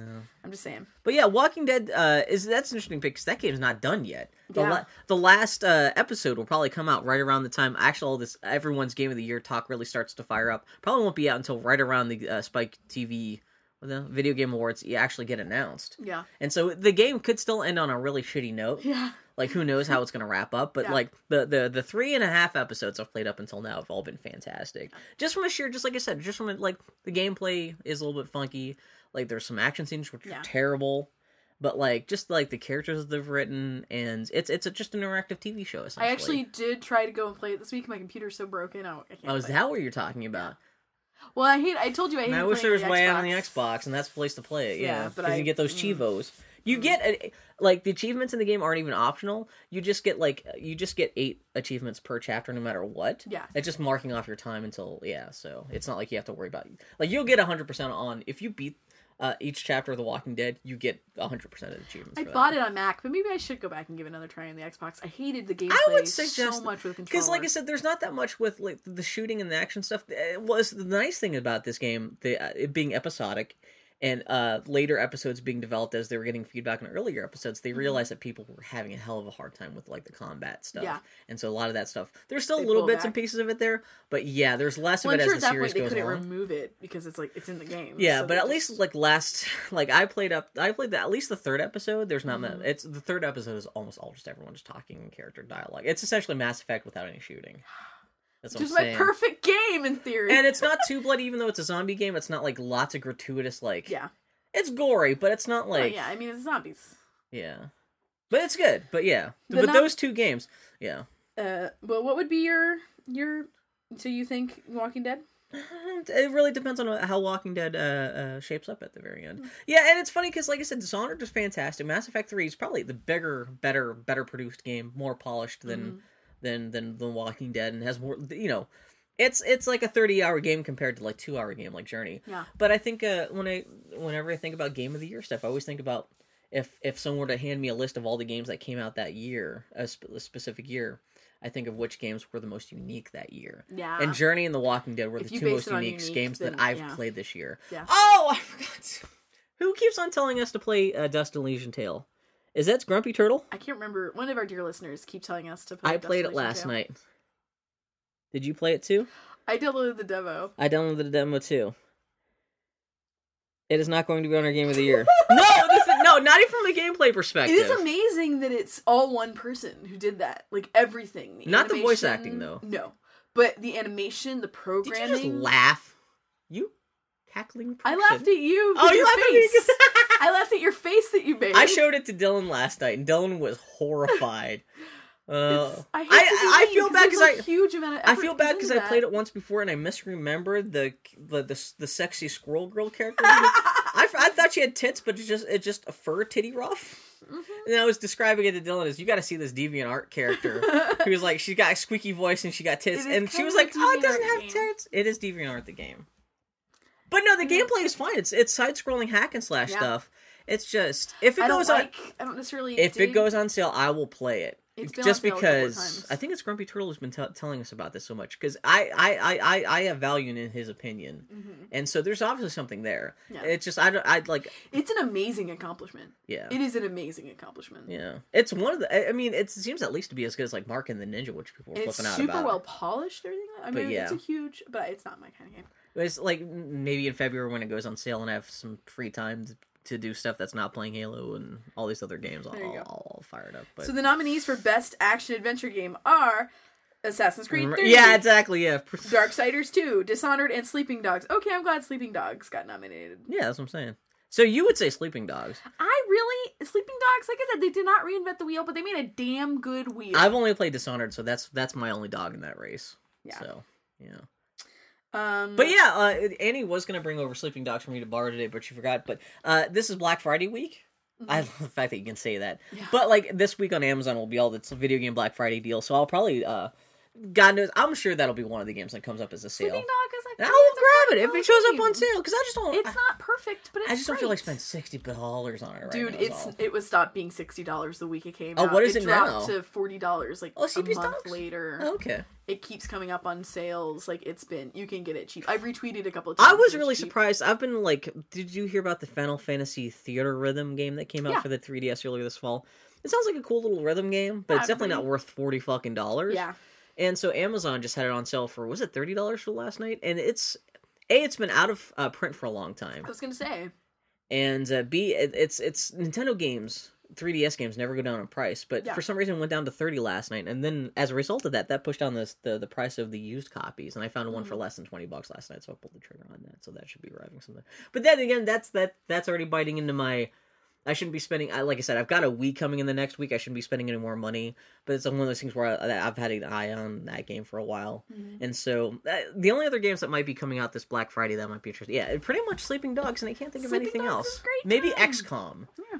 Oh, Everybody Ashley seems to be Birch was loving- flipping out about XCOM, and Everybody's she's not the flipping kind out of. about There have been XCOM. lots of people who I know who don't like those kinds of games. Who are like Yeah. XCOM is the shit, and I'm like, I played some of the demo; it seemed fine. Yeah. But I'm like, oh man, if it's as good as people say it is, I just Well, don't have time to You play haven't it. played any of these games except for Dishonored. No, that's what I'm saying. Yeah. Yeah. So you probably don't have any. Best Shooter: Borderlands 2, Call of Duty, Black Ops 2, Halo 4, and Max Payne I 3. like between the two of us, we've each played 2 of these games. No, I've played all of them. Oh, you played Halo 4? Yes, I played it at your house, Bill. I heard you for 2 seconds. You played it long enough That's to 'cause change I- my controller settings, and then saved. Not that you didn't just quit, but you saved and quit. I came back with what the hell's going on. Yeah. So I actually could have an opinion on this. Oh, did you talk to JoJo? He was thinking about selling you his copy of Borderlands 2. Oh no, I didn't talk to him about that. I don't know Yeah. if I care enough to buy it. That's why I wanted you to talk to him about. Yeah, I played all of these. Max Payne 3. The thing You about were going off about that game. I liked Max Payne 3 a lot. And Yeah? it is, if you're gonna be a shooter, you need to be a fun shooter. Like, you just need to have fun. Yeah. It has to be just brainless fun. And Max Payne was one of the most fun I've ever had playing a shooter. Okay. No, Really you enjoyed really it. liked it. That was the So, game. Max You Payne, seemed hands so up down. on that game. If it hadn't been for Sleeping Dogs. Sleeping Dogs is your new Max Payne, is all I'm saying. I would As not much as call you it. love I would Sleeping never have Dogs. said it was Game of the Year. No, but I'm just saying that's Max Payne. I felt about Max Payne the way you felt about Wreck-It Ralph. But that was the game that you were talking about at the beginning of the year. That was kind of like the action game that you were like, no, Bill, you should check it out sometime. You should check it out. If you And like I probably will shooters, someday. it's a fun shooter. People keep asking me, like, would you recommend it? And like, well, if you like shooters, I don't.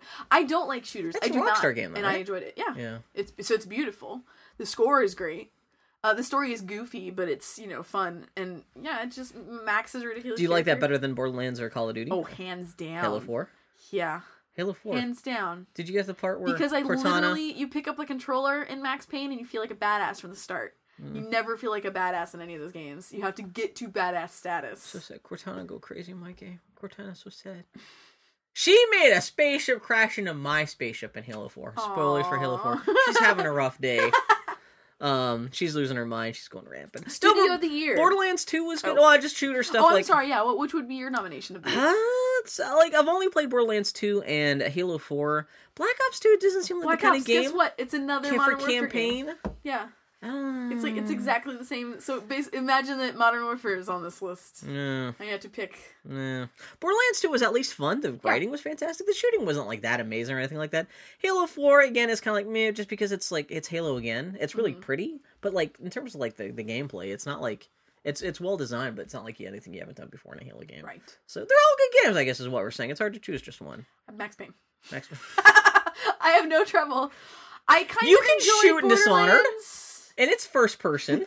It is not a shooter. my Dishonored friend. is my first You person shooter can of the play year. it as a shooter, actually, technically.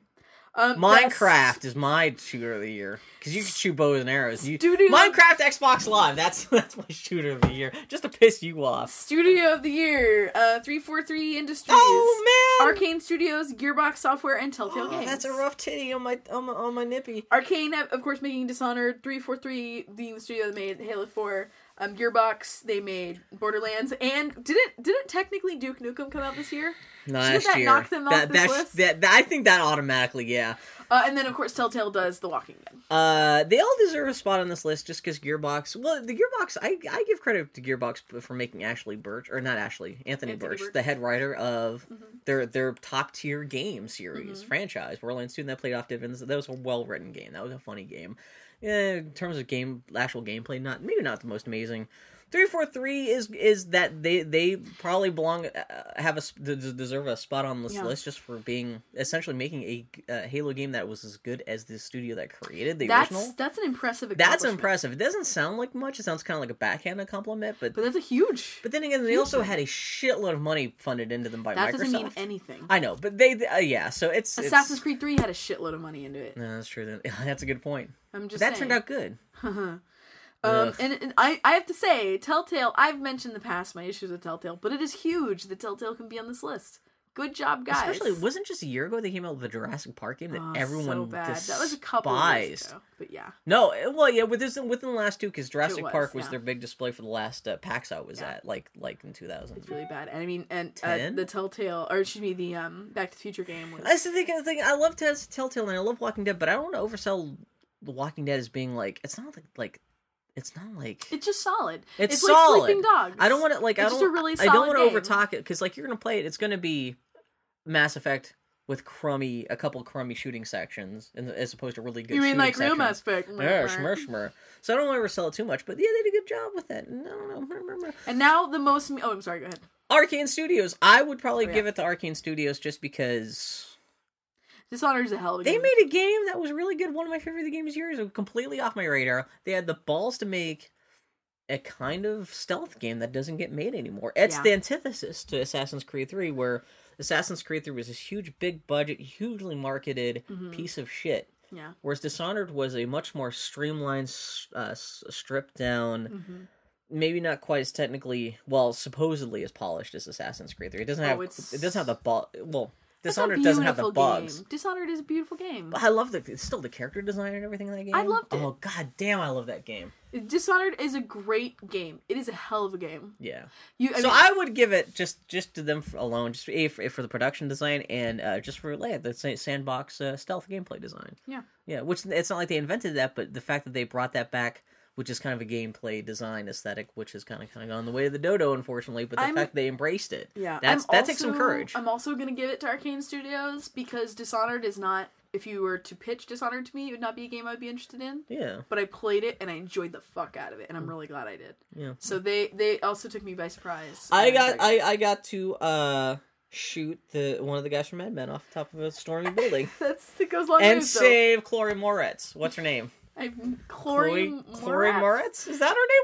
What's her name? I genuinely don't know what you're talking about. Me waifu? And the most meaningless category of all. Most anticipated game. Is this not brought to us by Mountain Dew? Is that usually one of the Spike TV I think Cheetos presents the most anticipated game.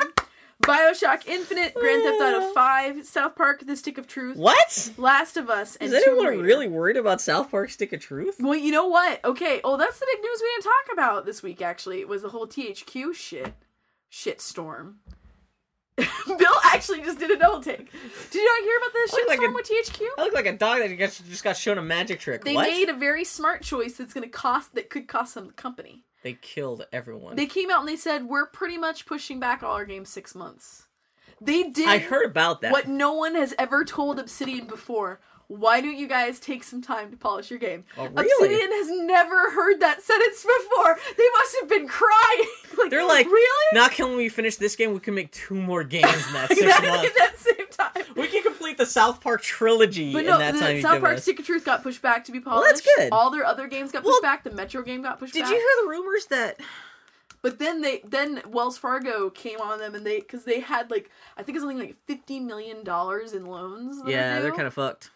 And they have no way to get that income. I know people have been talking about they're worried that like THQ may not be around long enough to publish these games. That's my concern. It's like what they did is smart. Because these are games that they're going to serve them best if they're polished. Well, but how are they going to be solvent between now and then? The rumor came out this week that supposedly Ubisoft is looking to buy up all of THQ's properties. Which, like, Patrick Desilets, the guy who invented Assassin's Creed, that would bring him back underneath the umbrella of Ubisoft. Which, I'd love to see what his next game is, but I would so desperately love for them to Shanghai him back and say, fix Assassin's Creed. Make it go. People are allowed to move on. I know. But it's, like, Assassin's Creed still has so much potential that it could fulfill. Yeah. That if they could... And like I said, the end of the last Assassin's Creed 3 wipes the slate. They can do a lot of different things. Well, that's a great time to bring... If you're ever going to bring back the original creator of Assassin's Creed to come back and reinvent the franchise, it's a great time to do it. Dude, in my perfect world, I want a 343 Industries sort of situation. All I'm saying is I want this giant company that employs thousands of people to go under... and the creator of this franchise that I love so much to be dragged kicking and screaming back to it. So I could have one fun game. Prequels? Yeah, I know. That's kind of what I'm saying, unfortunately. No, but I mean, it'd be nice to see. I wonder if THQ could also buy those development studios, if they would just buy the names to like buy the rights to those games and have them finished up by other people. Ubisoft? Yeah, Ubisoft. I mean, the value is the property. It's not because think of those studios, I don't know. You know, and like what have they done that Ubisoft necessarily wants? Hopefully, this is all moot and THQ lives long enough. I hope the THQ because I mean I want them. They've been making like Saints Row the Third is an empirically great game. I keep saying the word. Can we just say that's our game of the year too? This year. You know what? Honestly, that was my first thought. I was like, I think my favorite game of the year is still. Because if you stuck that game in front of me and had me play it again, I would probably be like, you know what? I love Dishonored, but Saints Row 3 is so awesome. It's a great game. That fucking game. Anyway, that was South Park Stick of Truth. I'm really curious about it because Obsidian, Obsidian makes shitty games. South Park is fine too. I just haven't watched it in 5 years. But Obsidian makes great shitty games. Like games that if you could just overlook the pile of crap that is on top of the game is a good game. Yeah. I'm really curious. I would love to play an Obsidian game that does not make me want to kill someone. But yeah, Tomb Raider, whatever. Last of Us, whatever. Don't you Last of Us. Grand Theft Auto 4, Wait, what? I could not care less about Grand Theft Auto 5. I could not. It's gonna be so good. They keep saying it's bigger. Like, I don't care. I would so vastly prefer to have another Grand Theft Auto 5 over another Saints Row. Or another, Are you making a joke? Yes. Okay, good. Just checking. I was saying the opposite on Twitter and people were like going, what? Because I was saying like, Grand Theft Auto 5, 4... Well, what are we talking about? I'm tired. Grand Theft Auto 4 was fine, but it came out after, I think at least Red Faction and Crackdown had come out. Yeah. And those two games alone kind of ruined me on Grand Theft Auto 4, where it's like, Grand Theft Auto games always have all this money poured in, and they always have big, vast worlds. Yeah. But like, Crackdown lets you jump up on top of shit and throw cars. Yeah. Red Faction lets you destroy any building you want. Yeah. And then you got other, even since Grand Theft Auto 4, you've had Red Dead Redemption, which is what you can do with like just vast open. Well, it's where the world is as much of a character. Yeah, and exactly. like a compelling character as opposed to commentary on this modern life. Yeah, in a game where it's not necessarily filled with tons and tons of little characters making go on errands. It's still, I'm tired of the Rockstar layered formula of like it's an open world game where you have like kind of layered branching mission paths where you're supposed to be playing as a badass, but you're running errands for these little doofuses who you end up eventually killing anyway. Yeah. That's one thing if Grand Theft Auto 5, I'd love to see them involve just the basic gameplay. Wouldn't it be great if they, or more to the point, the way the missions are structured. Yeah, exactly. That's what it is. At this point, I would almost rather just get the missions from, like, a list that I, like... Seriously. Like a mission log. Almost like Borderlands or something. It sounds like they may be doing that in that there are three protagonists. So it could be you could just have, like, these 3 worlds and maybe you hop between the 3. Which at least will give you a little bit of variety or something like that. Yeah. Maybe it could be working for each other character. Like, I don't know how that's going to work out. I don't know. So at least they're trying to do something. It's not just, I don't know, we'll see. At the end of the day, even as much as I am not terribly interested in a new Grand Theft Auto game, I do trust the guys at Rockstar. It'll be interesting to play. Rockstar, whenever you play a Rockstar game, I cannot remember a Rockstar game that I have regretted playing. What is the Red Dead team working on these days? Well, the Red Dead Redemption game took 5 years. We're not going to see them. Shut your whore mouth. I want it now. A new Bully game is in development and has been for the last 2 years. Because I keep on hearing rumors. Well, it's because it's Rockstar. They don't really announce stuff until it's a year out. Could you be playing a student on the plains of the American Northwest in 1912? See, because that's the thing. It's like, I know you combine Bully and Red Dead. They have to make a Grand Theft Auto game because that's how they make their nut. It is. Well, Grand Theft Auto pays for the development of Red Dead and Bully. It's because of Grand Theft Auto that we get the weirdness that was L.A. Noire. Yeah. And, like, the... I still enjoy L.A. Noire, even though that game was kind of a clusterfuck. L.A. Noire is a terrible game, but it's a great game. Yeah. I'm glad it exists. It is Obsidian-esque in its nature. But but since Grand Theft Auto 4, you've had Red Dead, you've had Just Cause 2, you've had a little game called Saints Row 3. Just show you what you can do when you just want to have an open world game where you just want to have fun. Yeah. Yeah. And, like, Red Dead isn't actually that fun, but it's beautiful, and a story, like, some of the stuff they did with the storytelling in that game was great. Beyond. Grand Theft Auto is, by its nature, a game where the gameplay is compelling. Yeah. At the expense of a lot of other things. And the things that are clever about it, like the radio and like the ads and everything, we've seen that so often that they lack their impact that they first did. Yeah. And also the thing about Grand Theft Auto is that it got more and more, what you could do in the game got more and more ridiculous, where that has lost its shock value. Well, yeah, even aside, I mean, this will be the 5th big console Grand Theft Auto game. Yeah. This will be, because Grand Theft Auto 3, Grand Theft Auto Vice City, San Andreas, Grand Theft Auto 4. This will be that actually matches up now. Grand Theft Auto 5 will be actually the 5th big, because Grand Theft Auto 1 and 2 were like little PC games, like essentially top-down urban Pac-Man. But yeah, I mean, so in 5 years and 5 games in 11 years, you're kind of saturated, especially when all the games tend to play exactly the same. Yeah. That, I mean, you're already like even aside from all the Grand Theft Auto knockoffs that have come out over the years, you've already kind of saturated your own little market a little bit there. So you kind of have to reinvent yourself. They're never going to stop making them as long as people buy them. Oh, no. People will keep on buying them. But, like, I do love the fact that you have options to play other games that are inspired by the success of Grand Theft Auto, which have kind of usurped Grand Theft Auto in terms of just sheer fun and innovative design and stuff. I would rather play broken-ass buggy Saboteur again than I would get Grand Theft Auto 5. Yeah. Having said that, I'll buy it. Yeah. I'm going to buy it. I would...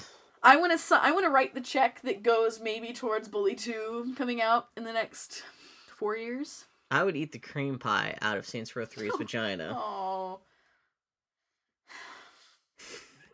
We were having a good go, Bill. I got my energy back after the whole Prometheus thing, and now... Before Grand Theft Auto, you can give me a diamond ring. That's all I'm saying. BioShock Infinite, man. So, really what it boils down to, like, most anticipated game of 2013... BioShock Infinite's never coming out because the company's going to be destroyed because they can't finish the game. It's, I think when it comes out in February, it's going to be Ken Levine pushing a little wooden go-kart with BioShock Infinite written on the side, and then explodes and kills everyone. If I look at this list, and if I were to sort them by most anticipated, I'd probably put BioShock and Last of Us at the top of that list. But if I had to sort them by games I will actually have fun playing, Stick of Truth would be number 1. Tomb Raider is probably going to be number 2. Yeah. Grand Theft Auto is going to be number 3, and then BioShock and Last of Us are tied for dead last. Just because those are 2 games that I love because of the production and the world and the story, like the world building, and have no interest in the gameplay. I'm kind of curious, because I'm still kind of curious to see what the gameplay of Last of Us specifically is. It's obviously going to be based off the Uncharted engine. You're going to be doing lots of shooting and climbing. Yeah. But I'm kind of curious to see what else is in there. And it's like, I don't like playing shooters. And, yeah, BioShock Infinite, like, even the first BioShock game, like, the innovation and success of that game was more from, like, the aesthetics. Yeah. And kind of like some of the stuff you could do with some of the plasmids and things, rather than just like the awesome shooting action. The game kind of, like the shooting kind of played like Unreal Tournament or something like that, kind of like an older PC game. But everything they bolted on top of that was so great. Yeah. That and it's solid shooting. It's just still a shooter. But I just want to see BioShock Infinite. I would probably have to see BioShock Infinite because I'm just curious to see what the hell they do with that whole aesthetic and that time period. And I'm curious to see if it turns out to be a train wreck or a success. Yeah, I mean that there's also that just too. What is this thing gonna look like when it's done? What is happening? Like with the attrition they've been suffering. It's like... but like the political stuff they could do with it sounds like they want to get political with that game in terms of Well, so here's the thing: Assassin's Creed 3 was interesting. One of the things that was interesting and frustrating is that it's a game about racism and that conflict in America. Yeah. And, like, that's obviously the heart of it. You play a Native American and your mentor is an African American. But they still, the way they handle some of it is actually, they handle it in a pretty artful way in that they don't talk about it overtly. Mm-hmm. It is all just subtext to the story. Like, just little things. Like, when you find out what happened to your mentor's family, when that reveal happens, it's kind of satisfying. And it's, you know, it's very subtle. But at the same time, it's kind of a waste because that's such an inherently more interesting story than... or even, like, the nut of Connor's conflict is he's trying to protect his people. Mm-hmm. And he doesn't get to. And it's like that, they just kind of ignore the politics of it. And so I'm curious to see how BioShock Infinite handles that kind of conflict, that classism and racism. And they haven't had, like, all the demos and trailers and everything have just all been about the combat. Yeah. So we don't know what really the story is going to be about, how much of it's going to be about mad scientist shit from back in the day versus actual political shit that was actually happening. Yeah. There's a lot of stuff they could be doing. And it all depends on how ambitious Ken Levine wants to be with the story versus how much the publisher's going to let him get away with. And because Ken Levine, he's a smart motherfucker, and he knows about politics and stuff. And I don't know. It's just... But I mean, when you think about it, BioShock is I don't want to play a game about politics, but, like, a game that says something is an interesting idea. It's going to be exactly like BioShock, where it's going to be like, these politics are window dressing for the story. Shoot, poot, yeah, for this shoot. It's the thing, it's like the tweet I made about Mass Effect 3. But it's got roller coasters with your hands. The tweet I made about Mass Effect 3 is that I love Mass Effect, and then I remember it's a shooter. Yeah. And that's kind of how I feel about BioShock. It's Gears of War with soap opera shit tacked on. I forget that BioShock is a shooter until I actually go back and play it. I'm like, shit, I have to shoot people. I get excited about BioShock until they show gameplay. I'm like, I don't actually want to do any of this. I just want to watch it. But anyway, okay, feedback from all you wonderful listeners. Adrian J. Wallace said, I trust your next show will discuss Hostess products going away and Annie watching the movies that Bill saw the week before. Correct. When are you going to go see Skyfall? Eventually. What? I have tickets for 7 o'clock. It's Daniel Craig. You don't have Wednesday. I'm surprised you're not. I'll go see it. He's good. I'll go see it. Everyone. People are already talking about it getting a best picture nomination for next year. Oh, really? Yeah, that's awesome. Granted, there's 10 nominations every year for best picture. Yeah, that's not saying a hell of a lot. But I've also seen one or two Twilight fans are trying to push for the last Twilight movie to get best picture nomination. It ain't gonna happen. Twilight is over. That's You're lucky if you get James Bond movie getting nominated for best picture. But man, that's funny to think. You think Wreck-It Ralph is gonna get the best animated film? Yeah. What other animated films are there to compete I'm assuming with if Pixar doesn't get it with Brave. What'd you think of Paperman? I thought Paperman was cute. It was beautiful. Though it was one of those things where I get they were trying to push the technology, but the whole time I was watching, I was like, why can't this just be 2D? Yeah. I know the way they were moving I think the it's camera. more of a demo, yeah. I mean, obviously, it was a tech demo more than anything else, but I don't want... I love 2D animation. I was a little surprised how like... I thought it was going to be more of a blending of the CGI with the hand-drawn stuff. Mm-hmm. Whereas obviously what they did was... It looks like what they did was almost... I don't know how fully they may have animated it by hand, but it almost seems like what they did was animate it by hand and then just kind of like try to fit the CGI to fit it.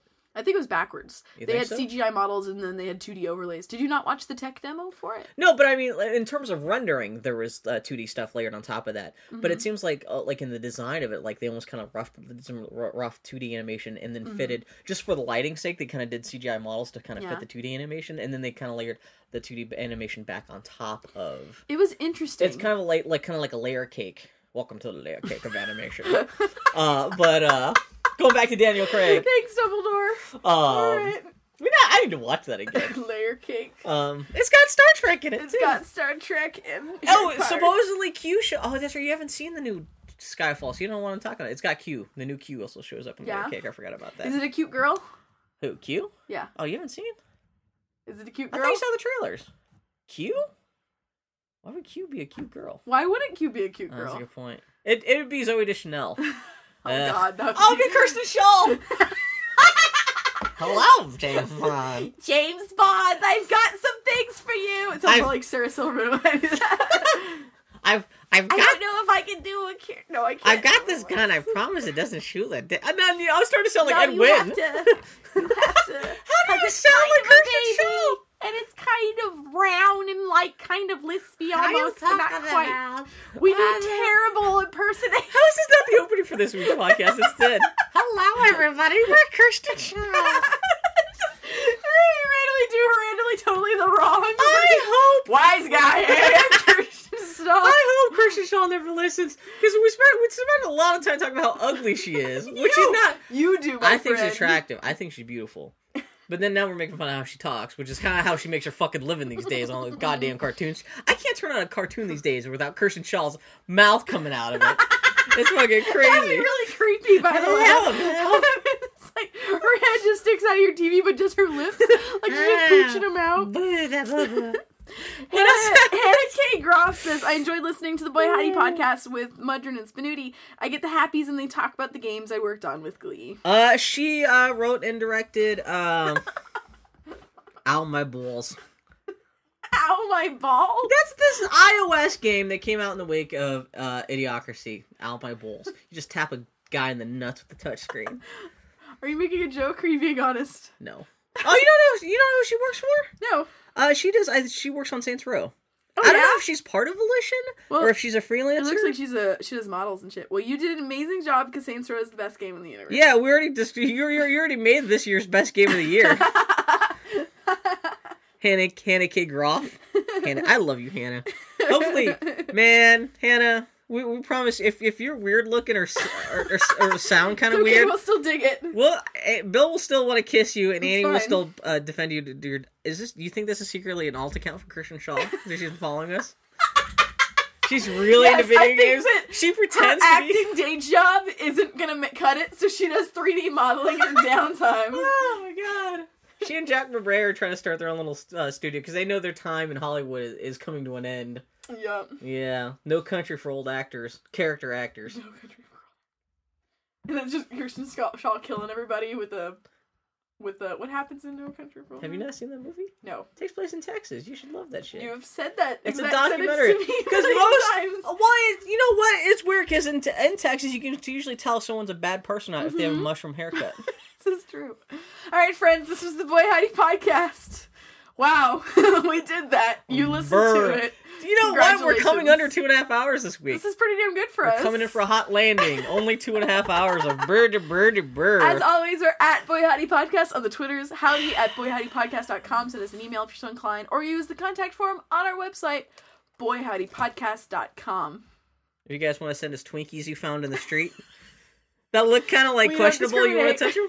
If you have any old Twinkies that still contain lard, which are probably still not volatile, viable. Yeah, Twinkies do have a shelf life, my friends. Yeah. They do. Twinkies, lied to you. Man, and Twinkies. Well, actually, no. Doesn't he say that in the movie? Yeah, and it's Twinkies like also like that like one of the characters in the original Die Hard. He's a Twinkie addict, and he talks about how Twinkies last forever. The black cop, Reginald Vo Johnson, the guy from Family Matters. That ain't no po-po. That's what's his name? What? Carl Winslow. That ain't no po-po. What the hell is Carl that? Winslow. Is that from a rap song? Have you ever seen the Bruce Willis music video? No. Why you trying to hurt me, girl? Don't you know I'm Bruce Willis? It's amazing. I know what we're gonna do as soon as you stop recording. Also Ghostbusters. Ghostbusters. It's true. That's a big Twinkie. So happy Thanksgiving, everyone. Everyone, enjoy. Be thankful for the last Twinkie that you had. Be thankful. Yeah. No. Yeah. This is gonna be the first Thanksgiving no one can serve Twinkies as a dessert at Thanksgiving. That's right. Unless you pay $80 on next year, it's gonna have to be fruit roll-ups. That's it. Bill, what are you thankful for? Black Friday deals. I'm thankful for overnight shipping from Walmart.com. I am too, because it's my wife's birthday. Not this Monday, but Monday after what next. Do for her? And I gave her all her presents early because she doesn't care. You do that every year. And I get way excited. But what that means is that then I have to find her a new present on her birthday because she doesn't care, but I do. You know, you could just hold one gift and pretend. I only got you 6 gifts, not 7. The thing is that those gifts were ultimately gifts for me because I got her these awesome lumberjack boots, an awesome Western shirt that fits her so nice, and this beautiful necklace. And I want to see her look beautiful, so I gave them to her in a very self-serving way because I wanted to look at her. Aww. But now I have nothing to give her. I already know what I'm getting you for your birthday. Oh, maybe Christmas. Looking for your Christmas. Foley has figured out my Christmas present, and she keeps taunting me with it. So you're already thankful for the birthday sex you're gonna have with Foley. You can't rap an orgasm. Chicka chicka wah! Oh, that's not rapping. That's beatboxing. I am one of the fat boys now. All right, friends. We'll talk to you next week. DK. Donkey Kong is here. Stop. You know Stop the Donkey Kong recording. rap? Yes, I do. Stop. DK of the DK clan. I can't remember that. I returned that game the day after I bought it. Donkey Kong is here.